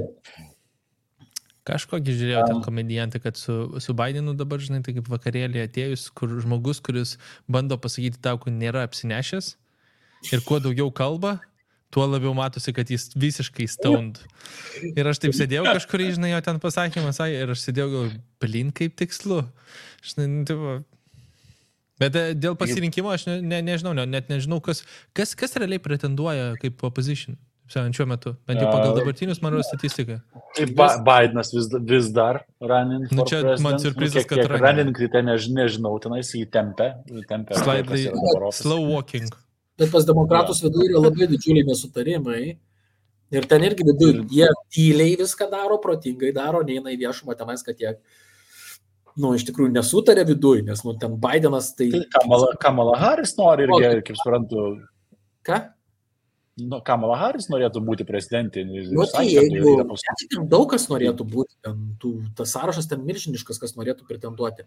Ir tik tai tiek, kad... bet labiau kas turi šansų, nes vis tiek, žinai, didžioji dalis dažniausiai Robert J.F. Kennedy Jr. Šitas dar yra toksai kaip... Jis nesurenka dėmesio. Aš šiaip dar vis turiu tą tokį išsisaugojęs, nes jis pas Joe Roganą, man rodos, buvo podcast'e. Išsisaugojęs esu perklausyti, bet kažkaip niekam neprisėdu, tai nežinau. Ne per daug apsišvieti. Jis buvo ir pas Joe Roganą, ir buvo All In podcast'e. Ir ten. Žodžiu, jeigu atsitiktų taip, kad išrenka vėl Bideną ir jis užsilenka ir Kamala Harris vėl bus viceprezidentė, tai jinai pataptų, nežinau, chairmanu, gal neoficialia prezidentė, bet chairmanu. Tai prezidentų, taip, jinai tapė prezidentę. Žinai tu šitą, kad jeigu miršta prezidentas, tai viceprezidentas patampa prezidentu, taigi nedalyvauja. Tai ne tik miršta, jeigu tiesiog negali dėl kažkokios priežasties. Atlieka. Kaip tampa... Tas buvo spekuliuojama, kad buvo memai vaikščio, kad Kamala Harris reali prezidentė ir yra ir dabar jau tuose. Tai plus Bidenas... Aš irgi mačiau tas mėmes, kur nustums Bideną su vežimėliu nuo ten kažkokio skardžio. Įsivaizduojat, aš parašiau... Kai mėmes turi daugiau edukacijos negu, žiniasklaida. Žiūrėkit, parašiau į Google, what happens if US ir jau man meta President-Dice. Tai reiškia, kad Google Tai paieška. reiškia, kad ne pirmą kartą paieškoje tave. Vice President show become president. Jo, teisingai jūs sakė, taip ir nutiktų. Nu, tai nežinau, ar ten Kamila Harris labai norėčiau. Nu, turėtumėm liberalizmą, tikriausiai tą vogue. Oi, aš nežinau. Turėtume labai iššakojusi. Bet, žiūrėk, mes, man atrodo, jau turim judėti į pabaigą, bet aš dar norėčiau sugrįžti truputėlį į Europą. Ir Europos, ir į mūsų šalis, ir man įdomu jūsų komentarai ir pastebėjimai yra apie infliaciją ir tai, kaip mums sekasi iš to vietai. Tai vat, turim štai tokius skaičius, tai yra eurozonoje. Lietuvoje labai draugiškai. Jo, ir va, tas ir Latvijoje, ir Lietuvoje mes turim realiai žemiau. Nėra draugiškai, čia nėra gerai, tai nėra sveika. Ne, bet tai paim 2 metų vidurkį. Mes dar vis sėdim, taip sakant, gerokai aukščiau negu reikėtų. Tiesiog mes turėjom tą, taip sakant, kai Europos vidurkis buvo ten kiek 6, 7, 8%, mes turėjom tos 20%. Tai dabar turim tą kitą pusę. Tai man rodo, žinai, jeigu tu paimsi tą vaizdą per truputį ilgesnį laikotarpį, tavo tas vidurkis, žinai, visai normaliai atrodys. Čia kur negrįšiu, bandau negrįžti atgal į Ameriką. Tai toks biškis, sorry, aš negaliu nušokti nuo politikos, bet labai fainiai solidarizuojasi Eurostatas su Ukraina, matot, yra tos jos vėliavos, galim sakyti, spalvos. Blue and yellow. Nu, pažymėti stulpeliai. Tai čia turbūt nebereikalo. Tai taip, euro zonoje mes turime, ten kiek čia gaunasi, kažkur apie 3%, 2, kiek nežiūrėjau. Ar tai 3% turbūt, Žilva, tu nežiūrėjai konkrečiai kiek? Ne. Tai čia bus koks 2,8, 3,1 kažkas tokia, taip primetant. Nebus virš 3, bent jau aš taip žiūriu, iš lentelės bus iki 3. Jų. Nu tai iki 3, jo, tai ką, žinau, mes tikėkime, ne, palūkanų mažinimo, žinau. Nu, paskutinis tas paskelbimas tai visiškai ten neplanuoja. Bet Europos centrinis bankas yra gerokai konservatyvesnis negu kad Amerikoje, tai to mažinimo gal mes galime ir tikėtis. Galbūt nenori skelbti dėl to, kad nebūtų... 3,1 dabar pagal... 3,1. EU ar eurozona? EU ar euroerija? Euroerija visa. To aš TradingView įjungsiu. Labai geras puslapis. Nežinau, man tai atrodo, kad vis tiek tikėtina, kad seks iš paskos Amerikai. Ir, žinai, paėmus per tą prizmę, tai į metų galą gal kažką rasim. Bet ten jie daugiau rodiklių žiūri, jie žiūri į tą specifinį, žinai, ne tik tai inflation, taip sakant, Nes problema, kad jeigu grįž per greitai, žinai, tai tiesiog infliacija tiesiog šaus atgal ir mes vėl turėsime tam tikrą, žinai, truputį iš pradžių, vėl iš pradžių. Kad įpročiai vėl susiformuotų. Bet tai gerai, ką tai reiškia mums? Prognozuoja tą soft landingą. Tipo, kad dabar, kas man rodos, ir Amerikai, ir Europai didžiausi tie bankai ir bankų tie analitikai jau daug didesnį piešia tą, žinai, prognozę, kad mes turėsim tą soft landingą ir mes nenueisim tą, ten, žinai, stagnacijos arba vėl infliacijos šuolį, sakykime, per tas prizmes. Tai vėl, kiek tu ten gali tikėtis, tuom neaišku, nes prognozės visą laiką yra prognozės, bet žinai, kai visi rėkia krizė, truputį mažesnė motivacija kažką, žinai, taip sakant, daryti, bet kas Anglija dabar krizai, ne? Tai ir Vokietija, ir Anglija. Manas Vokietija jau nežinau, ar skaitosi, kad 2 ketvirčiai tie dar vis negatyvaus, ar neišlipo? Ne, tai negatyvus buvo. Tai 2 ketvirčiai skaitos techninė recesija.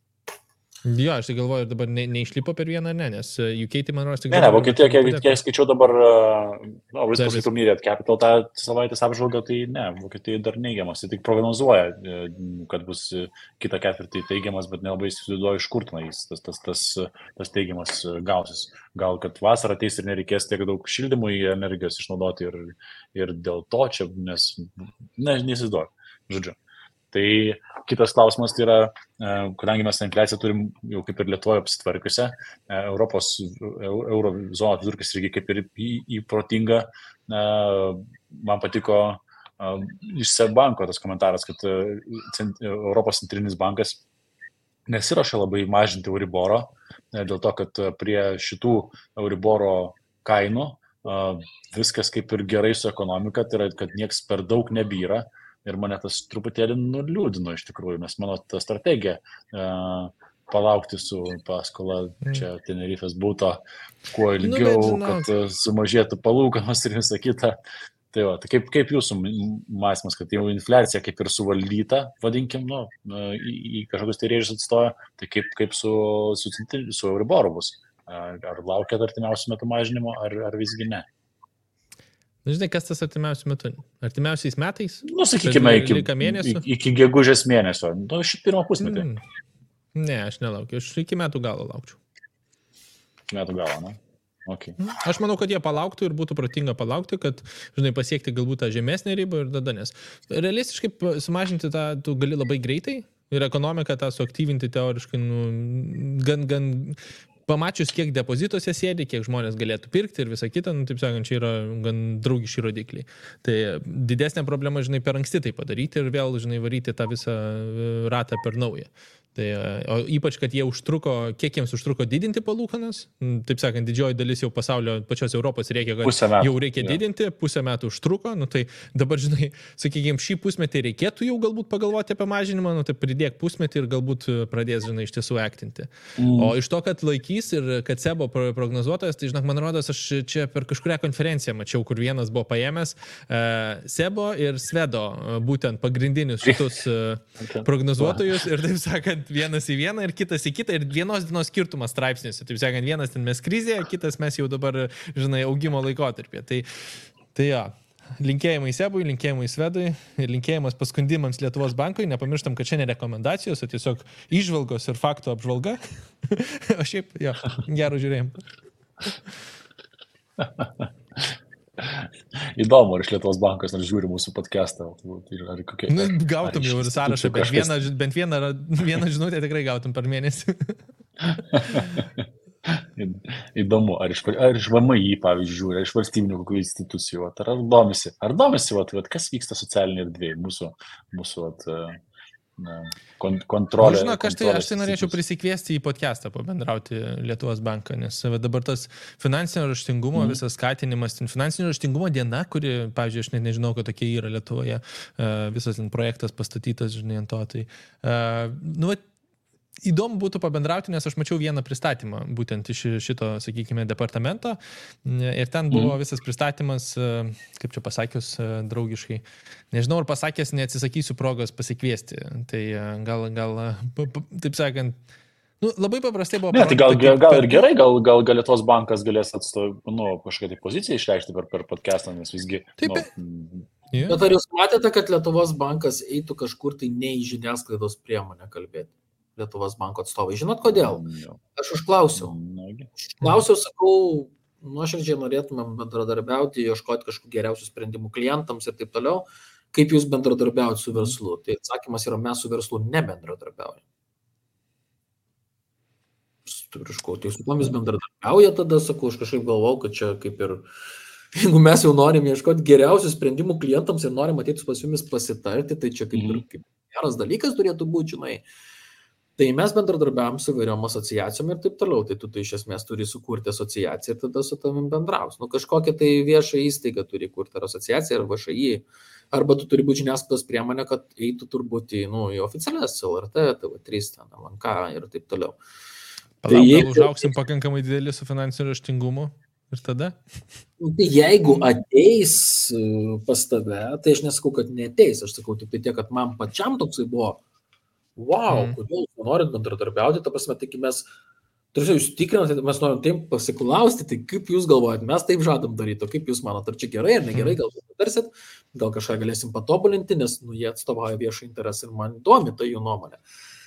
Tai va, tai aš taip, jų yra tokia oficiali pozicija, nežinau, reikia ją gerbti, tokią pareiškia, arba reikia įkurti asociaciją 3 ir vieną. Tai žinai, ten vienas žmogus galės asociaciją sukurti, turim pavyzdžių. Tai žinai, po to pasišnekėjau dar su kitais, kurie susidūrė, tai pasirodo ir yra, žinai, kad ten įdomu yra tas, kad, žiūrėk, ilgą laiką Lietuvos banko vadovų kas buvo. Kuodis? Šitas, Ježus Marija. Kuodis. Nu ir pasižiūrėkim, kokia Kuodžio pozicija apskritai žiūrėti į verslą. Tu pasme, jisai maksimalus socialistas. Nes jisai nei dienos versle nedirbęs. Jam verslas yra reikalingas tam, kad išlaikytų valstybės operatą, o valstybės operatas turi būti pakankamai didelis ir ten turi būti didelės algos. Ta prasme, čia mokesčio visas reformos prastumimas, kuri, taip ir išsivadėja. Mes apie tai nebešnekam, Gebra. Mes nebešnekam apie mokesčių reformą. Visiškai niekur nėra jokios, kas vyksta ir taip toliau. Taigi... Bet tai gerai, tai bus ta mokesčio reforma ar nebus? Mes turėjom podcast epizodą, čia reikėtų biškelį pasiruošti daugiau. Nėra informacijos, kad bus. Tai galbūt atsiras informacija artėjant rinkimams. Gali būti toks variantas, kad valdantieji bandys prastumti, bet taip pat reikia užsitikrinti balsus. Taigi nevyksta taip, kad paleidžiam balsavimą, žiūrim, kas bus. Taigi vyksta koridoriuose pokalbiai, ten renkamas, rašomas, kas balsuos, už kas ne. Ir jeigu tada važiuojam balsuoti ir žinom, kad subalsuosim. Kitu atveju, tiesiog bus dar viena antraštė, kad nepriimtas, žinai, ir vyriausybei nereikia tokių antraščių, kad nepriimtas. Ne? Tai tai nevyksta. Nevyksta nieko su šita mokesčių reforma, bet tai nereiškia, kad neįvyks, nes rinkimai tik tai rudenį, žinai, ir gal dar prieš rinkimus taigi taip, ir jums yra. Bet tai tada, žinai, valdantieji išsikasa savo duobę, nes, iš principo, mokesčių reforma, ką reiškia mokesčių reforma? Tai yra mokesčių padidinimas. Jeigu reforma būtų iš tikrųjų reforma, kuri reformuotų ir supaprastintų mokestinę mūsų sistemą, tarkim, ten, kaip Estijos modelis, kad, žinai, skaičių 20 ir esi laisvas. Jo, tai čia aš sutikčiau, tai yra reforma. Šito vietoje tiesiog žodis reforma yra neteisingas, tai yra mokesčių padidinimas. Bet žiūrėk, mes nebūsim nei viena šitos vyriausybės reforma turbūt patenkinti, nes tu turi pasižiūrėti, kas jie ruošia. Ne? Tai vienas iš pagrindinių autorių buvo Lingė. Aišku, Šimonytė daug dalyvavo, aišku, kad dalyvavo ir šita finansų ministrė, ir Lietuvos banko, ir Kuodis, kaip suprantu, konsultavo. Tai tu paimk visą šitą hebrą, pažiūrėk jų Wikipedijoje, jų, ta prasme, CV. Patirtį. Tai yra žmonės niekada nedirbę ir, ta prasme, netgi ir skundėsi tenais, aš mačiau, ir tie, kur buvo sukurtos tipo Lietuvos darbo grupės, kur kvietė iš verslų žmonės ir taip toliau, sako, mes skiriam ten krūvas valandų, visą kitą ir taip toliau. Sako, po to bendravimas nutrūko ir tiesiog vėliau išėjo visiškai kitoks variantas, negu kad iš vis nei vieno varianto, kur mes siūlėm. Ir ten iš vis po to išeina ta vadinamoji, kaip ta konfederacijos prezidentė. Vienu žodžiu, kaip ta konfederacija vadinasi, kur yra už darbuotojus, kaip vadinasi, darbuotojų profsąjungų konfederacijos vadovė, jo kažkaip man atrodo, išėjo ir sako, tai reikia panaikinti dalę veiklą iš vis, reikia, kad visi pagal darbą sutartį dirbtų, ten atsiranda pritariančių ir aš toksai, mums kaip mūsų mąstymo reikia suprasti, kad diskusija vyksta tarp to, kad mes labai kapitalistinė tokia mąstymo esam už laisvesnę rinką, žinai, už tai, kad verslas daugiau išdirbtų, daugiau mokesčių sumokėtų, mes turėtumėm, iš kur atsiranda biudžetas. Pridėtinė vertė, kad būtų kuriama. Jo, iš kur visi gyvena. Yra žmonių, kurie kūrė kažkokią pridėtinę vertę. Aišku, fainai, kad mes daugiau eksportuotumėm, turėtumėm daugiau verslų, kurie eksportuoja ir taip toliau. O ten, hebra, žinai, verslas kažkaip turi įsisukti, bet ten ir šiaip šitas biudžetas buvo priimtas. Labai faina buvo analizė, neatsimenu, kieno žiūrėjau, kad sako, čia yra kaip ir dešinieji, bet padarė visur valstybiniam sektoriuje didinamos išlaidos. Kur turėtų būti pagal visas pažiūrės, jie turėtų karpyti. Taip. Konservatoriai nebeveikia kaip konservatoriai, realiai. Konservatoriai skėtinė ir jie ten susideda iš dviejų, iš esmės, partijų. Yra viena partija, tai ten yra ir tie, tik tai tiek, kad konservatorių ten mažai ir likę, žinai, ten. Tų tokių, kurie yra įtakingi labai, bet jie sugeba kažką vis tiek padaryti įtakos. Ir biudžetas, ir šita išėjusi mokesčių reformos pasiūlymas, o net ne reforma, nes jinai neįvyko, jinai yra labai kairiųjų tokių pažiūrų, galbūt ne kraštutinių, bet kairiųjų pažiūrų ir mums niekaip nepatiks, aš manau, kad šita vyriausybė jinai nesukurs kažko. Bet ir istorija rodo, kad socializmas neveikia, kad visos šalis, kurios bandė socialistinį kelią, kad visur kolapsas įvyko, kaip gali patikti. Važiuok, man tas kaip tik pakomentuoti, čia galim padiskutuoti, įmėte komentarą iškelk. Wow. Čia mes valandą laiko dar galim sėsti. Galim Aš tai labai valandai. paprastai nesutinku ir galim važiuoti. Individuali veikla nėra sąžininga. Individuali veikla nėra sąžininga, jeigu nėra žmogus vykdęs individualios veiklos. Bet kai tu vykdai individualią veiklą, kad tu pats atsakingas esi už viską. Tu pats turi susidėlioti savo darbus, pats turi susirasti viską ir taip toliau. Ir yra labai normalu, kad mokami mažesni mokesčiai. Įmamas pavyzdys tenais kokios Norvegijos, Danijos ir taip toliau. Bet ten yra, aš bijau dabar pameluoti, bet ten yra vienose šalyse nuo kelių tūkstančių eurų tik apsimokės tą pajamas, kai keliuose nuo keliasdešimt tūkstančių eurų. Taigi, čia įdomus yra, kad vieni pasakomi dalykai, kiti ne. Man tai įdomu, iš viso, kodėl, kaip atsiranda toksai, iš kur atsiranda tokia net idėja, kad individuali veikla nėra sąžininga, kai tu turi pats sugalvoti, ką darysi, pats susirasti klientų, pats sukurti ar pagaminti tą paslaugą, apsimokėti, susikurti savo socialinius visus, kaip čia pasakyti, socialinės garantijas, įrankius darbo. Aš ne tą argumentą, žinok, naudočiau. Tai mums visiems trim žinomas, kaip mažiausiai mokesčių gali sumokėti. Standartiškai versle. Tai verslas yra tada nesąžininga. Tai šitas požiūris yra pagrindė. Dar geriau gali sumokėti mažiau mokesčių atsidaręs offshore Dubajuje. Tai verslas. Dar kažką. Ką dabar daro pakankamai dideli verslai, ne? Taip. Tai net, žinai, net jeigu neįmant to paties offshore ir viso kito, taip sakant, per paprasčiausią verslo sukūrimą jau tu galėtum sumokėti dar mažesnius, žinai, mokesčius. Vėl yra lubos ties kiekvieno, žinai, bet vėl tu ir atsakomybės visai kitokias nešiesi, žinai, visai kitus jūs sumas moki. Tai man tai atrodo, žinai, vėl, nebūtinai prie žmogų, galbūt iš nežinojimo, bet iš kitos pusės, man tai atrodo, yra skirtingos situacijos, kada vertinga būti ir žmonėm, ir valstybei skirtingose pasirinkimuose, ir versle, ir individualioje. Gal būtų visai podcast'o klausimas, ne? Kada darbo užmokestis, kada verslo savininkų būti. Bet mes, žinai, mes visi beveik argumentuosim, kad darbo sutartyje apsimoka būti tik, žinai, jeigu pas mus verslė sėdėt. Tai, žinai, tipo per tą prizmę. Nesakyčiau. Darbo sutartis turi savų pliusų. Yra socialinės garantijos, pensijos kaupimas ir taip toliau. Tai yra pasirinkimo klausimas, ne? Aš vieną gerą argumentą. Kiek tu eurų sumoki už visas tas saugiklius? Pats savarankiškai tu sumokėtum daug mažiau. Čia, žinai, seminaras iš mūsų ekspertės draugės, kuri mokesčių seminarus daro, gali labai tos skaičius parodyti. Tai man darbo sutartis yra, taip sakant, aš suprantu, kur jį užima vietą pasaulyje ir kad žmonėms emociškai yra stabilesnis variantas, bet jeigu mes į skaičius atsiremiam, pagal dabartinę mokesčių sistemą darbo sutartis yra skausmingas veiksmas ir standartiškai netoks saugus, kaip daugelis įsivaizduoja. Bet čia, žinai, Paimk 500 eurų ir rašyk skaičiuoklę pagal darbo sutartį dirbančią ir pagal dalę veiklą. Pagal dalę veiklą daugiau sumokės, nes yra MPD. Taigi labai daug galima įvairių sužiūrėti, iš skirtingų kampų žiūrėti.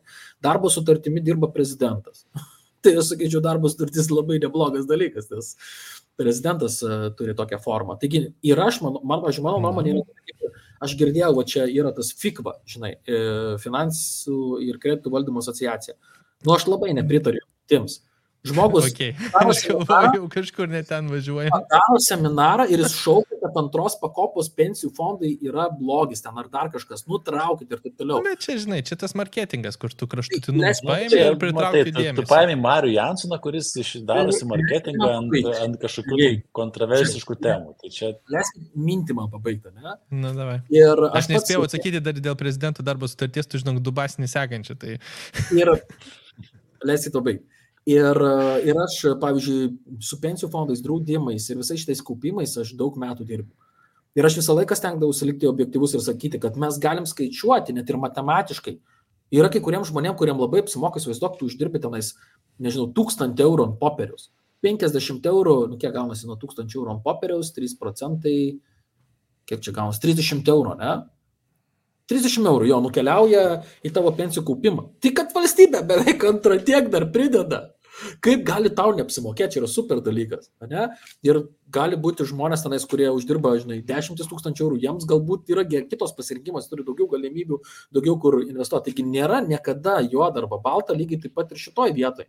kai jūs sako darbo sutartis kaput, nėra tikrai variantų, kada darbo sutartis yra labai geras dalykas. Aš manau, kad darbo sutartis yra, tam tikrais atvejais yra reikalingas ir vertingas dalykas, taip. Tik tai, žinai, man su mano mindsetu, Emiliui lygiai taip pat su jo mindsetu, kaip mes ką darom, tai tiesiog nėra, kad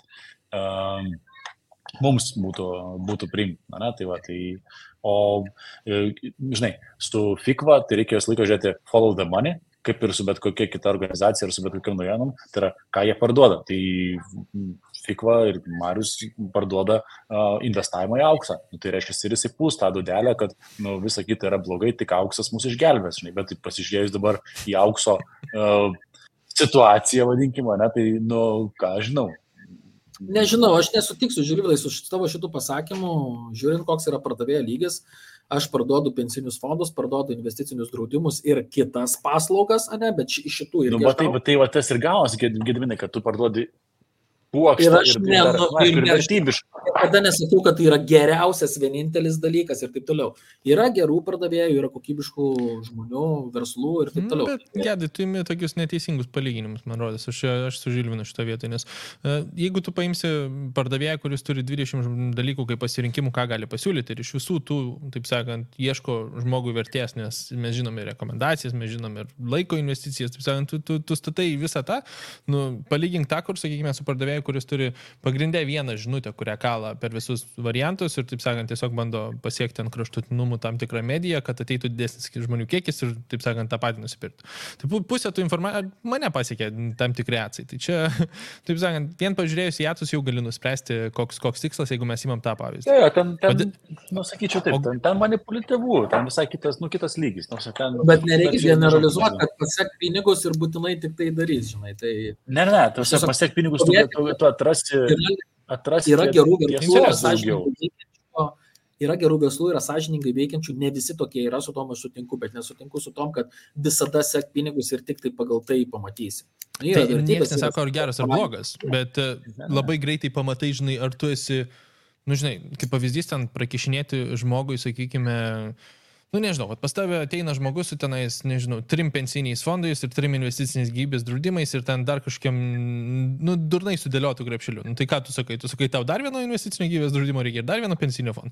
Ne. Bet jeigu aš nueinu su, sakykime, tam tikrų portfelių aukso į tam tikrą kompaniją, kurios šiuo metu, sakykime, neįvardinsim, ir sakau, kur man investuoti pinigus, tikėtina, kad man pasakys, dar į auksą kišk. Tai šitoje vietoje aš sakyčiau, sorry, bet galbūt, taip sakant, nelabai geras pasirinkimas. Tai pagirs, kad jau teisingai darei ir sakys, dar padaryk. Tai mes sutarėm tai, kad yra ir vienaip ir kitaip veikiančių. Tai aš dėl individualios veiklos galiu pasakyti taip, kad aš ilgas dabar, iš dalies jo, dalį, labai nedidelę dalį pajamų gaunu, gal dalį veiklą. Ir aš noriu sumokėti mokesčius dėl to, kad man jie yra sąžiningo dydžio. Ir nenoriu slėpti, tenais nenoriu gauti grineko, nedeklaruoti ir taip toliau, nes apsimoka sumokėti tos mokesčius. Ir jeigu man padarytų tokius pačius, kaip, tarkim, kokie buvo dabar palyginimas praktiškai beveik sulyginti, kur sako, ne, mes to nedarom, bet jie tai daro, ne? Tai man nėra tolko daryti kažkokį mažą versliuką savo bandelinį ar dar kažką tai daryti. Kam tai daryti?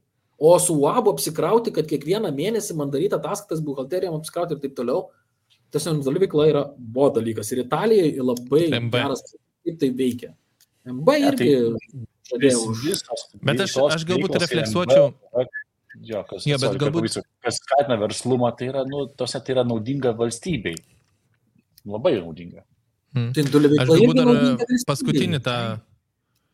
Dar pažiūrim tas antras komentaras, kur man to buvo patikslinimas. Aš sakyčiau, kad čia geras labai patikslinimas, kur disclaimer, turiu 10 metų, individualiai patinka, bet aš matau, kaip verslai tą patį išnaudoja. Tai jeigu mes kalbam apie tą nesąžiningą naudojimą, kur mes, sakykime, turime darbo santykius, o sakom, išgausi kaip individuali veikla, tai čia tada atsiranda tas, ką aš sakyčiau. Tai jau tam yra įstatymai ir vaipyštus gaudo. Tai kai mes lyginam, tai aš sakyčiau, reikėtų lyginti, žinai, teisingai dirbantis pagal darbo sutartį, teisingai dirbantis pagal individualią veiklą ir būtent tas, žinai, tas principas. Aš nežinau, kodėl man tas sako, kad mažesni mokesčiai, kai ko daugiau uždirbi, tai taip nėra. Taigi mes turim progresinį GPM individualioje veikloje.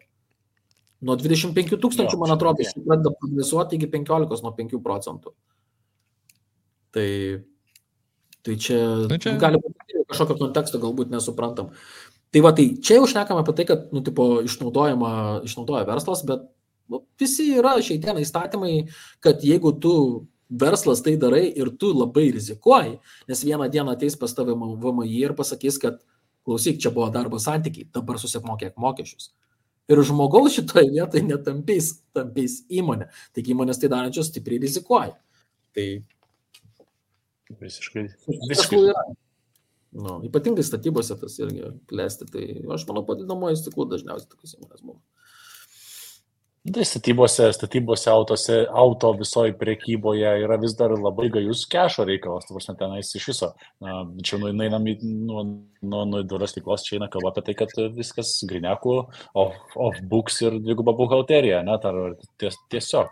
Ir kas įdomu, kad tas yra, visi žino ir tas dar yra vis dar labai labai gaju, ta prasme, kad, ir... Mes iš tikrųjų galim paliesti. Gal kitą kartą galim paliesti iš tikrųjų šitą temą. Apie šešėlį?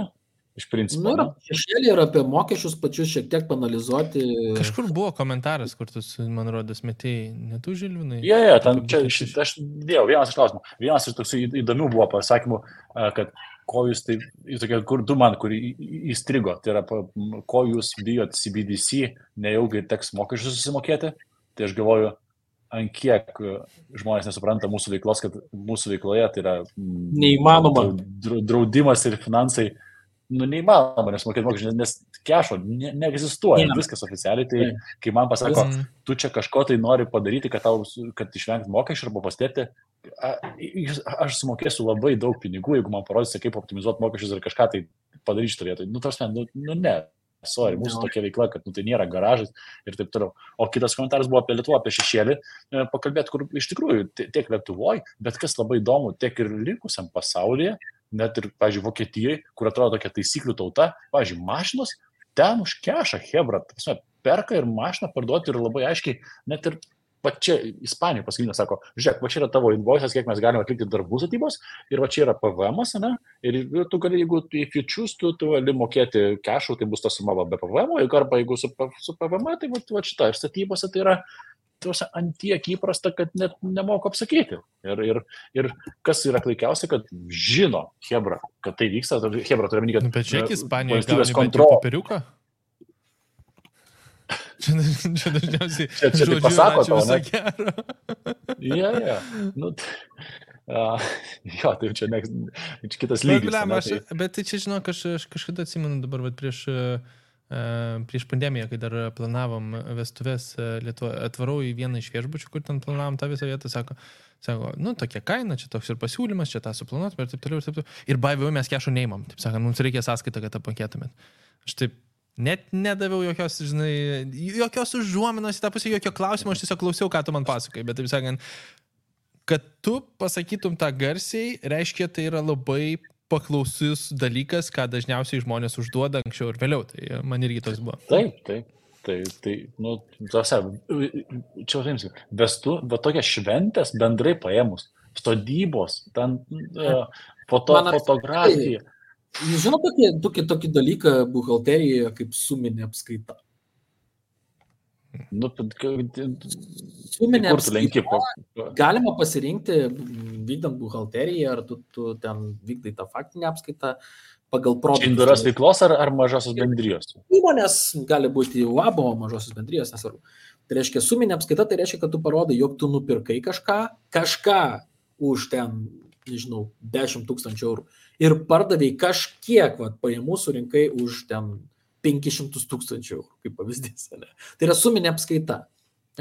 Įprasta faktinė apskaita, aš dabar, kai vienos įmonės atidarinėjau apskaitą, tai šito kažkaip man sušvietė, sakau, būda dar taip, sakau, tai suminė apskaita norite ar nežinai, iš ką reiškia suminė apskaita, sakau, mes tenais internete prekybą, man reikia išskaičiuoti vieno produkto savikainą, kad man matytųsi viskas, sakau, ne, man reikia, kad matytųsi, kiek aš produktų nupirkau, kiek turiu stokę, kad ten su Shopify'om susijungtų ir taip toliau.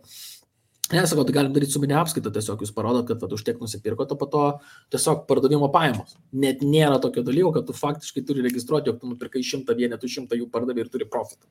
Tai taip, aš darydavau su tais pačiais seminaro pardavimais, kada 7 savaičių iššūkį darydam, tai tiesiog mes būdavo suminė apskaita, Taip.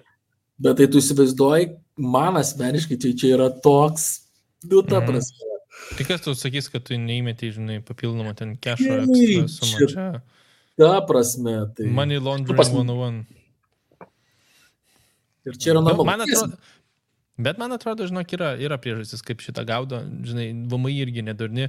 Man tikriausiai linksma dalis buvo, kur čia turėjau mokesčių ekspertę, irgi finansų pabą gal teko girdėti. Kalbėjom apie tam tikrus pavyzdžius, ko jį yra prisiklausiusi, kur, žinai, žmonės ateina su situacijom, kur jau, taip sakant, prisidirbė per paskutinius 2 metus kažkokių nesąmonę, žinai, ir dabar bando, žinai, reikia sutvarkyti, žinai. Nu, ir tada, sako, kabė ant VMI, žinai, telefono, žinai, ką čia reikia daryti, ir sako, VMI konsultantai yra vienas padalinys. VMI tie, kurie tikrina tave, yra kitas padalinys. Ir jeigu tas pasakė vieną, nereiškia, kad tas patvirtins. Sėdi, žinai, sako, situacijos, kur vieni patvirtino, e-mailai pasakyti, viskas tai padaryta, padarėm ir sako, bauda. Ir ačiū visą gerą. Tai šitas, tai jo, mane gal tas biškį nustebino per tą prizmę. Nu, hebra, iškalbėjom jau valandą kem 5. Pabaigai turiu tokį fun dalyką. Tai, kad vokiečiai irgi bando traukti šešėlio pinigus, kaip tik Žilvinui nesenai įmečiau, kad suprogresyvėjo vokiečiai ir vokiečiai galų gale nusprendė, čia jiems labai sunkus kaip tokiai konservatyviai valstybei priimti sprendimas buvo, bet jie galų gale nusprendė traukti iš šešėlio pinigus iš kanapių verslo. Tai pas juos pasirodo yra didžiulė problema šiai dienai, daug nusikalstamų grupuočio, ypatingai ten iš tokių vidurinių ir rytų. Tai pasirodo, kad dėl čia vėlė, čia screenshotą padariau, tai pasirodo, kad trauks iš šešėlio narkotikų. Nu ir šaunuoliai. Kanapės, mano galva, nėra narkotikas. Čia mano galva. Kas yra pas vokiečius tas preciziškumas, nes aš klausiau viso intervo su jų tenais kažkokiu vyriausybės atstovu. Tai jie priimdami šitą įstatymą iš karto ruošiasi ilgą laiką, ten 1,5 metų ir daugiau, visą edukaciją šalia, kad tai kenkia, kokią tai žalą daro ir taip toliau. Čia vokiečiai yra liuks. Atsimenu, kai mes šnekėjom, kad mokesčių reforma, tai nuimsim ten lengvatas, žinai, o po to, kada nors sukūrusim investicinę sąskaitą. Vokiečiai ką daryti? Šiaip dabar paskutinis straipsnis, kad 24 bus? Investicinė sąskaita. Jo, bet tai čia man rodos tą PDF-ą tiesiog, kad naujina per naują, pakeičia metų skaičių ir paleidžia kitais metais vėl. Tai vokiečiai kaip darytų toje situacijoje, jie kurtų, ištestuotų, ten įsivaizduok sukurti IT sistemą tokią. Kiek čia metų užtrunka, žinai, nebent tu gali bandyti kopijuoti, bet irgi adaptuoti ir taip toliau, jie kad nebugintų, kiek čia daug darbo iš tikrųjų yra, taigi tam trunka laiko metais, kol sukūrė tas sistemas. Tai vokiečiai darytų ten kelis metus ir tada priimtų įstatymą, žinai. Tuo mes skiriamės, nesinori stumti ant Lietuvos, aš ir nenoriu stumti, tik tai tiek sakau, kad iš jų reikia mokytis gerųjų dalykų. Bet, žinai, kiekviena sistema turi savo. Advokatai labai sumoka mokesčių, žinok, čia matau, Mantas toliau čia susirašinėja su Gyčiu, tai advokatai tai šiaip susimoka mokesčius, nes jiems irgi reikia pirkti ten bet namus. Jeigu suktas. Bet tai jeigu suktas UAB savininkas ir minimumą moka savo darbuotojams ir kešų likutį, ta prasme, tai suktų žmonių čia ne. Visur atsiranda suktų žmonių.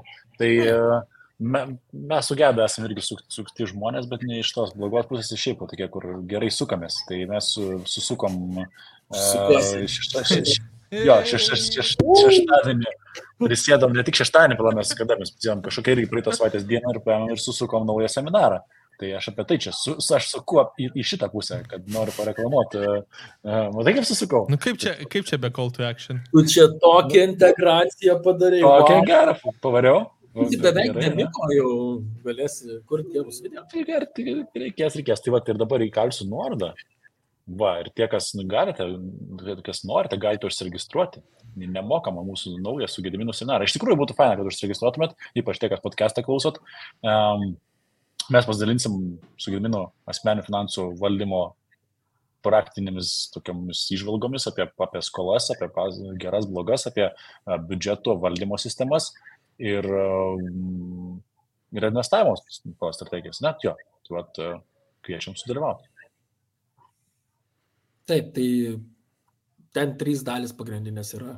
Aišku, paskaityti galite, bet yra iš esmės 3 pagrindiniai žingsniai tokie ir Ramzio, man atrodo, čia yra, galbūt ne, bet bendrai čia jau kaip dėsnis toksai yra, tai neturėk blogų paskolų, susikaup rezervus ir apsidrausk, dėl apsidrausk mes galim padėti ir čia atvirai deklaruosim interesus, kad jeigu šito reikia, kad galite pas mumis ateiti.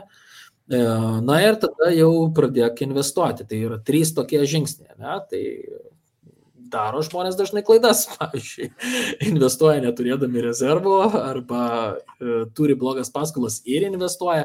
Mes su Emiliu esam padarę, šiek tą progą noriu pareklamuoti, pas Emiliu kanale yra 2 ar 3 mūsų, reikės kažkada dar padaryti, 2 ar 3 mūsų podcastai, kur mes labai fainiai analizavom žmonių situacijas ir kada kokius finansinius sprendimus turėtų priimti, bet taip konceptualiai žmogus, kai matom jo situaciją, kad jisai ten turi ten vienokių įsipareigų, kitokių arba vienokį tokį. Augam, kad iki lietuviško Ramzio, žinai. Kad skambintų ir pasakotum.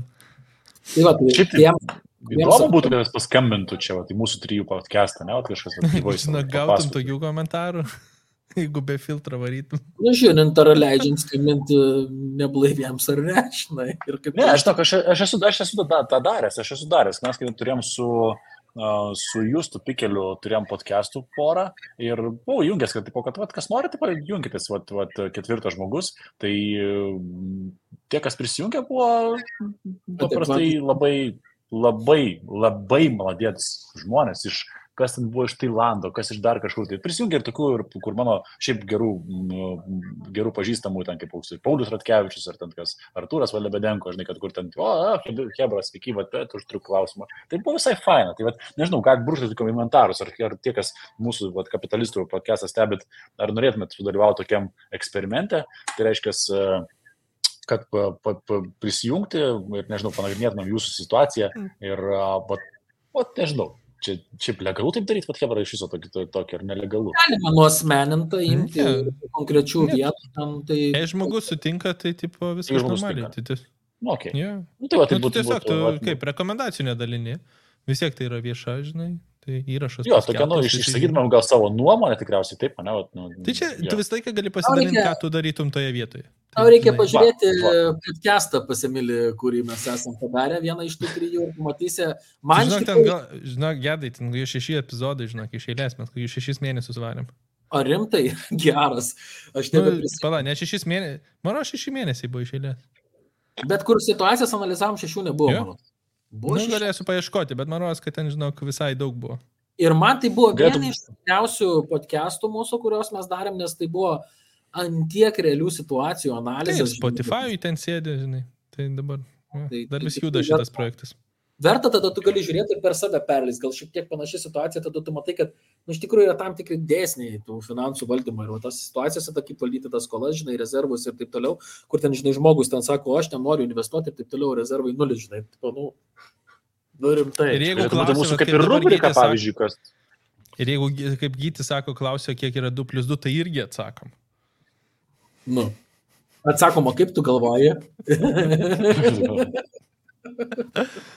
Ne, dabar, jeigu Amerikoje atsakai, kad yra 4, tai you are racist, nes tipo, you have to choose, tipo, kaip tu nori, kaip pagal tavo... Tu gali pasirinkti. Jo, dabar jeigu tu pasakai 4, tai tu jau rasistas esi Amerikoje. Čia jau negerai. Yeah. Gerai, tai ta linkme nota. Lauksim seminarą su Gediminu kovo 5 dieną. Lauksim komentarų, ar būtų įdomi rubrika, kur prisiskambina kažkas iš auditorijos ir pakalbam 4. Duokit, žinot, kas būtų įdomu, nes čia yra klausimas tiems, kas žiūrės, klausys iki šitos vietos, nes čia tikriausiai ne visi iki pat 2 valandas sugeba sėdėti. Tai ačiū tiem 90 žmonių, kas sėdi jau 2 valanda ir klausosi mūsų 3 čia pleparionių. Mums tai smagu ir labai tikiuosi, kad ir tiem, kas klauso, yra irgi smagu. Ja. Tai aš, žinok, nebeklausau tokių ten 3-5 minutės, nes nieko dažniausiai nesužinai.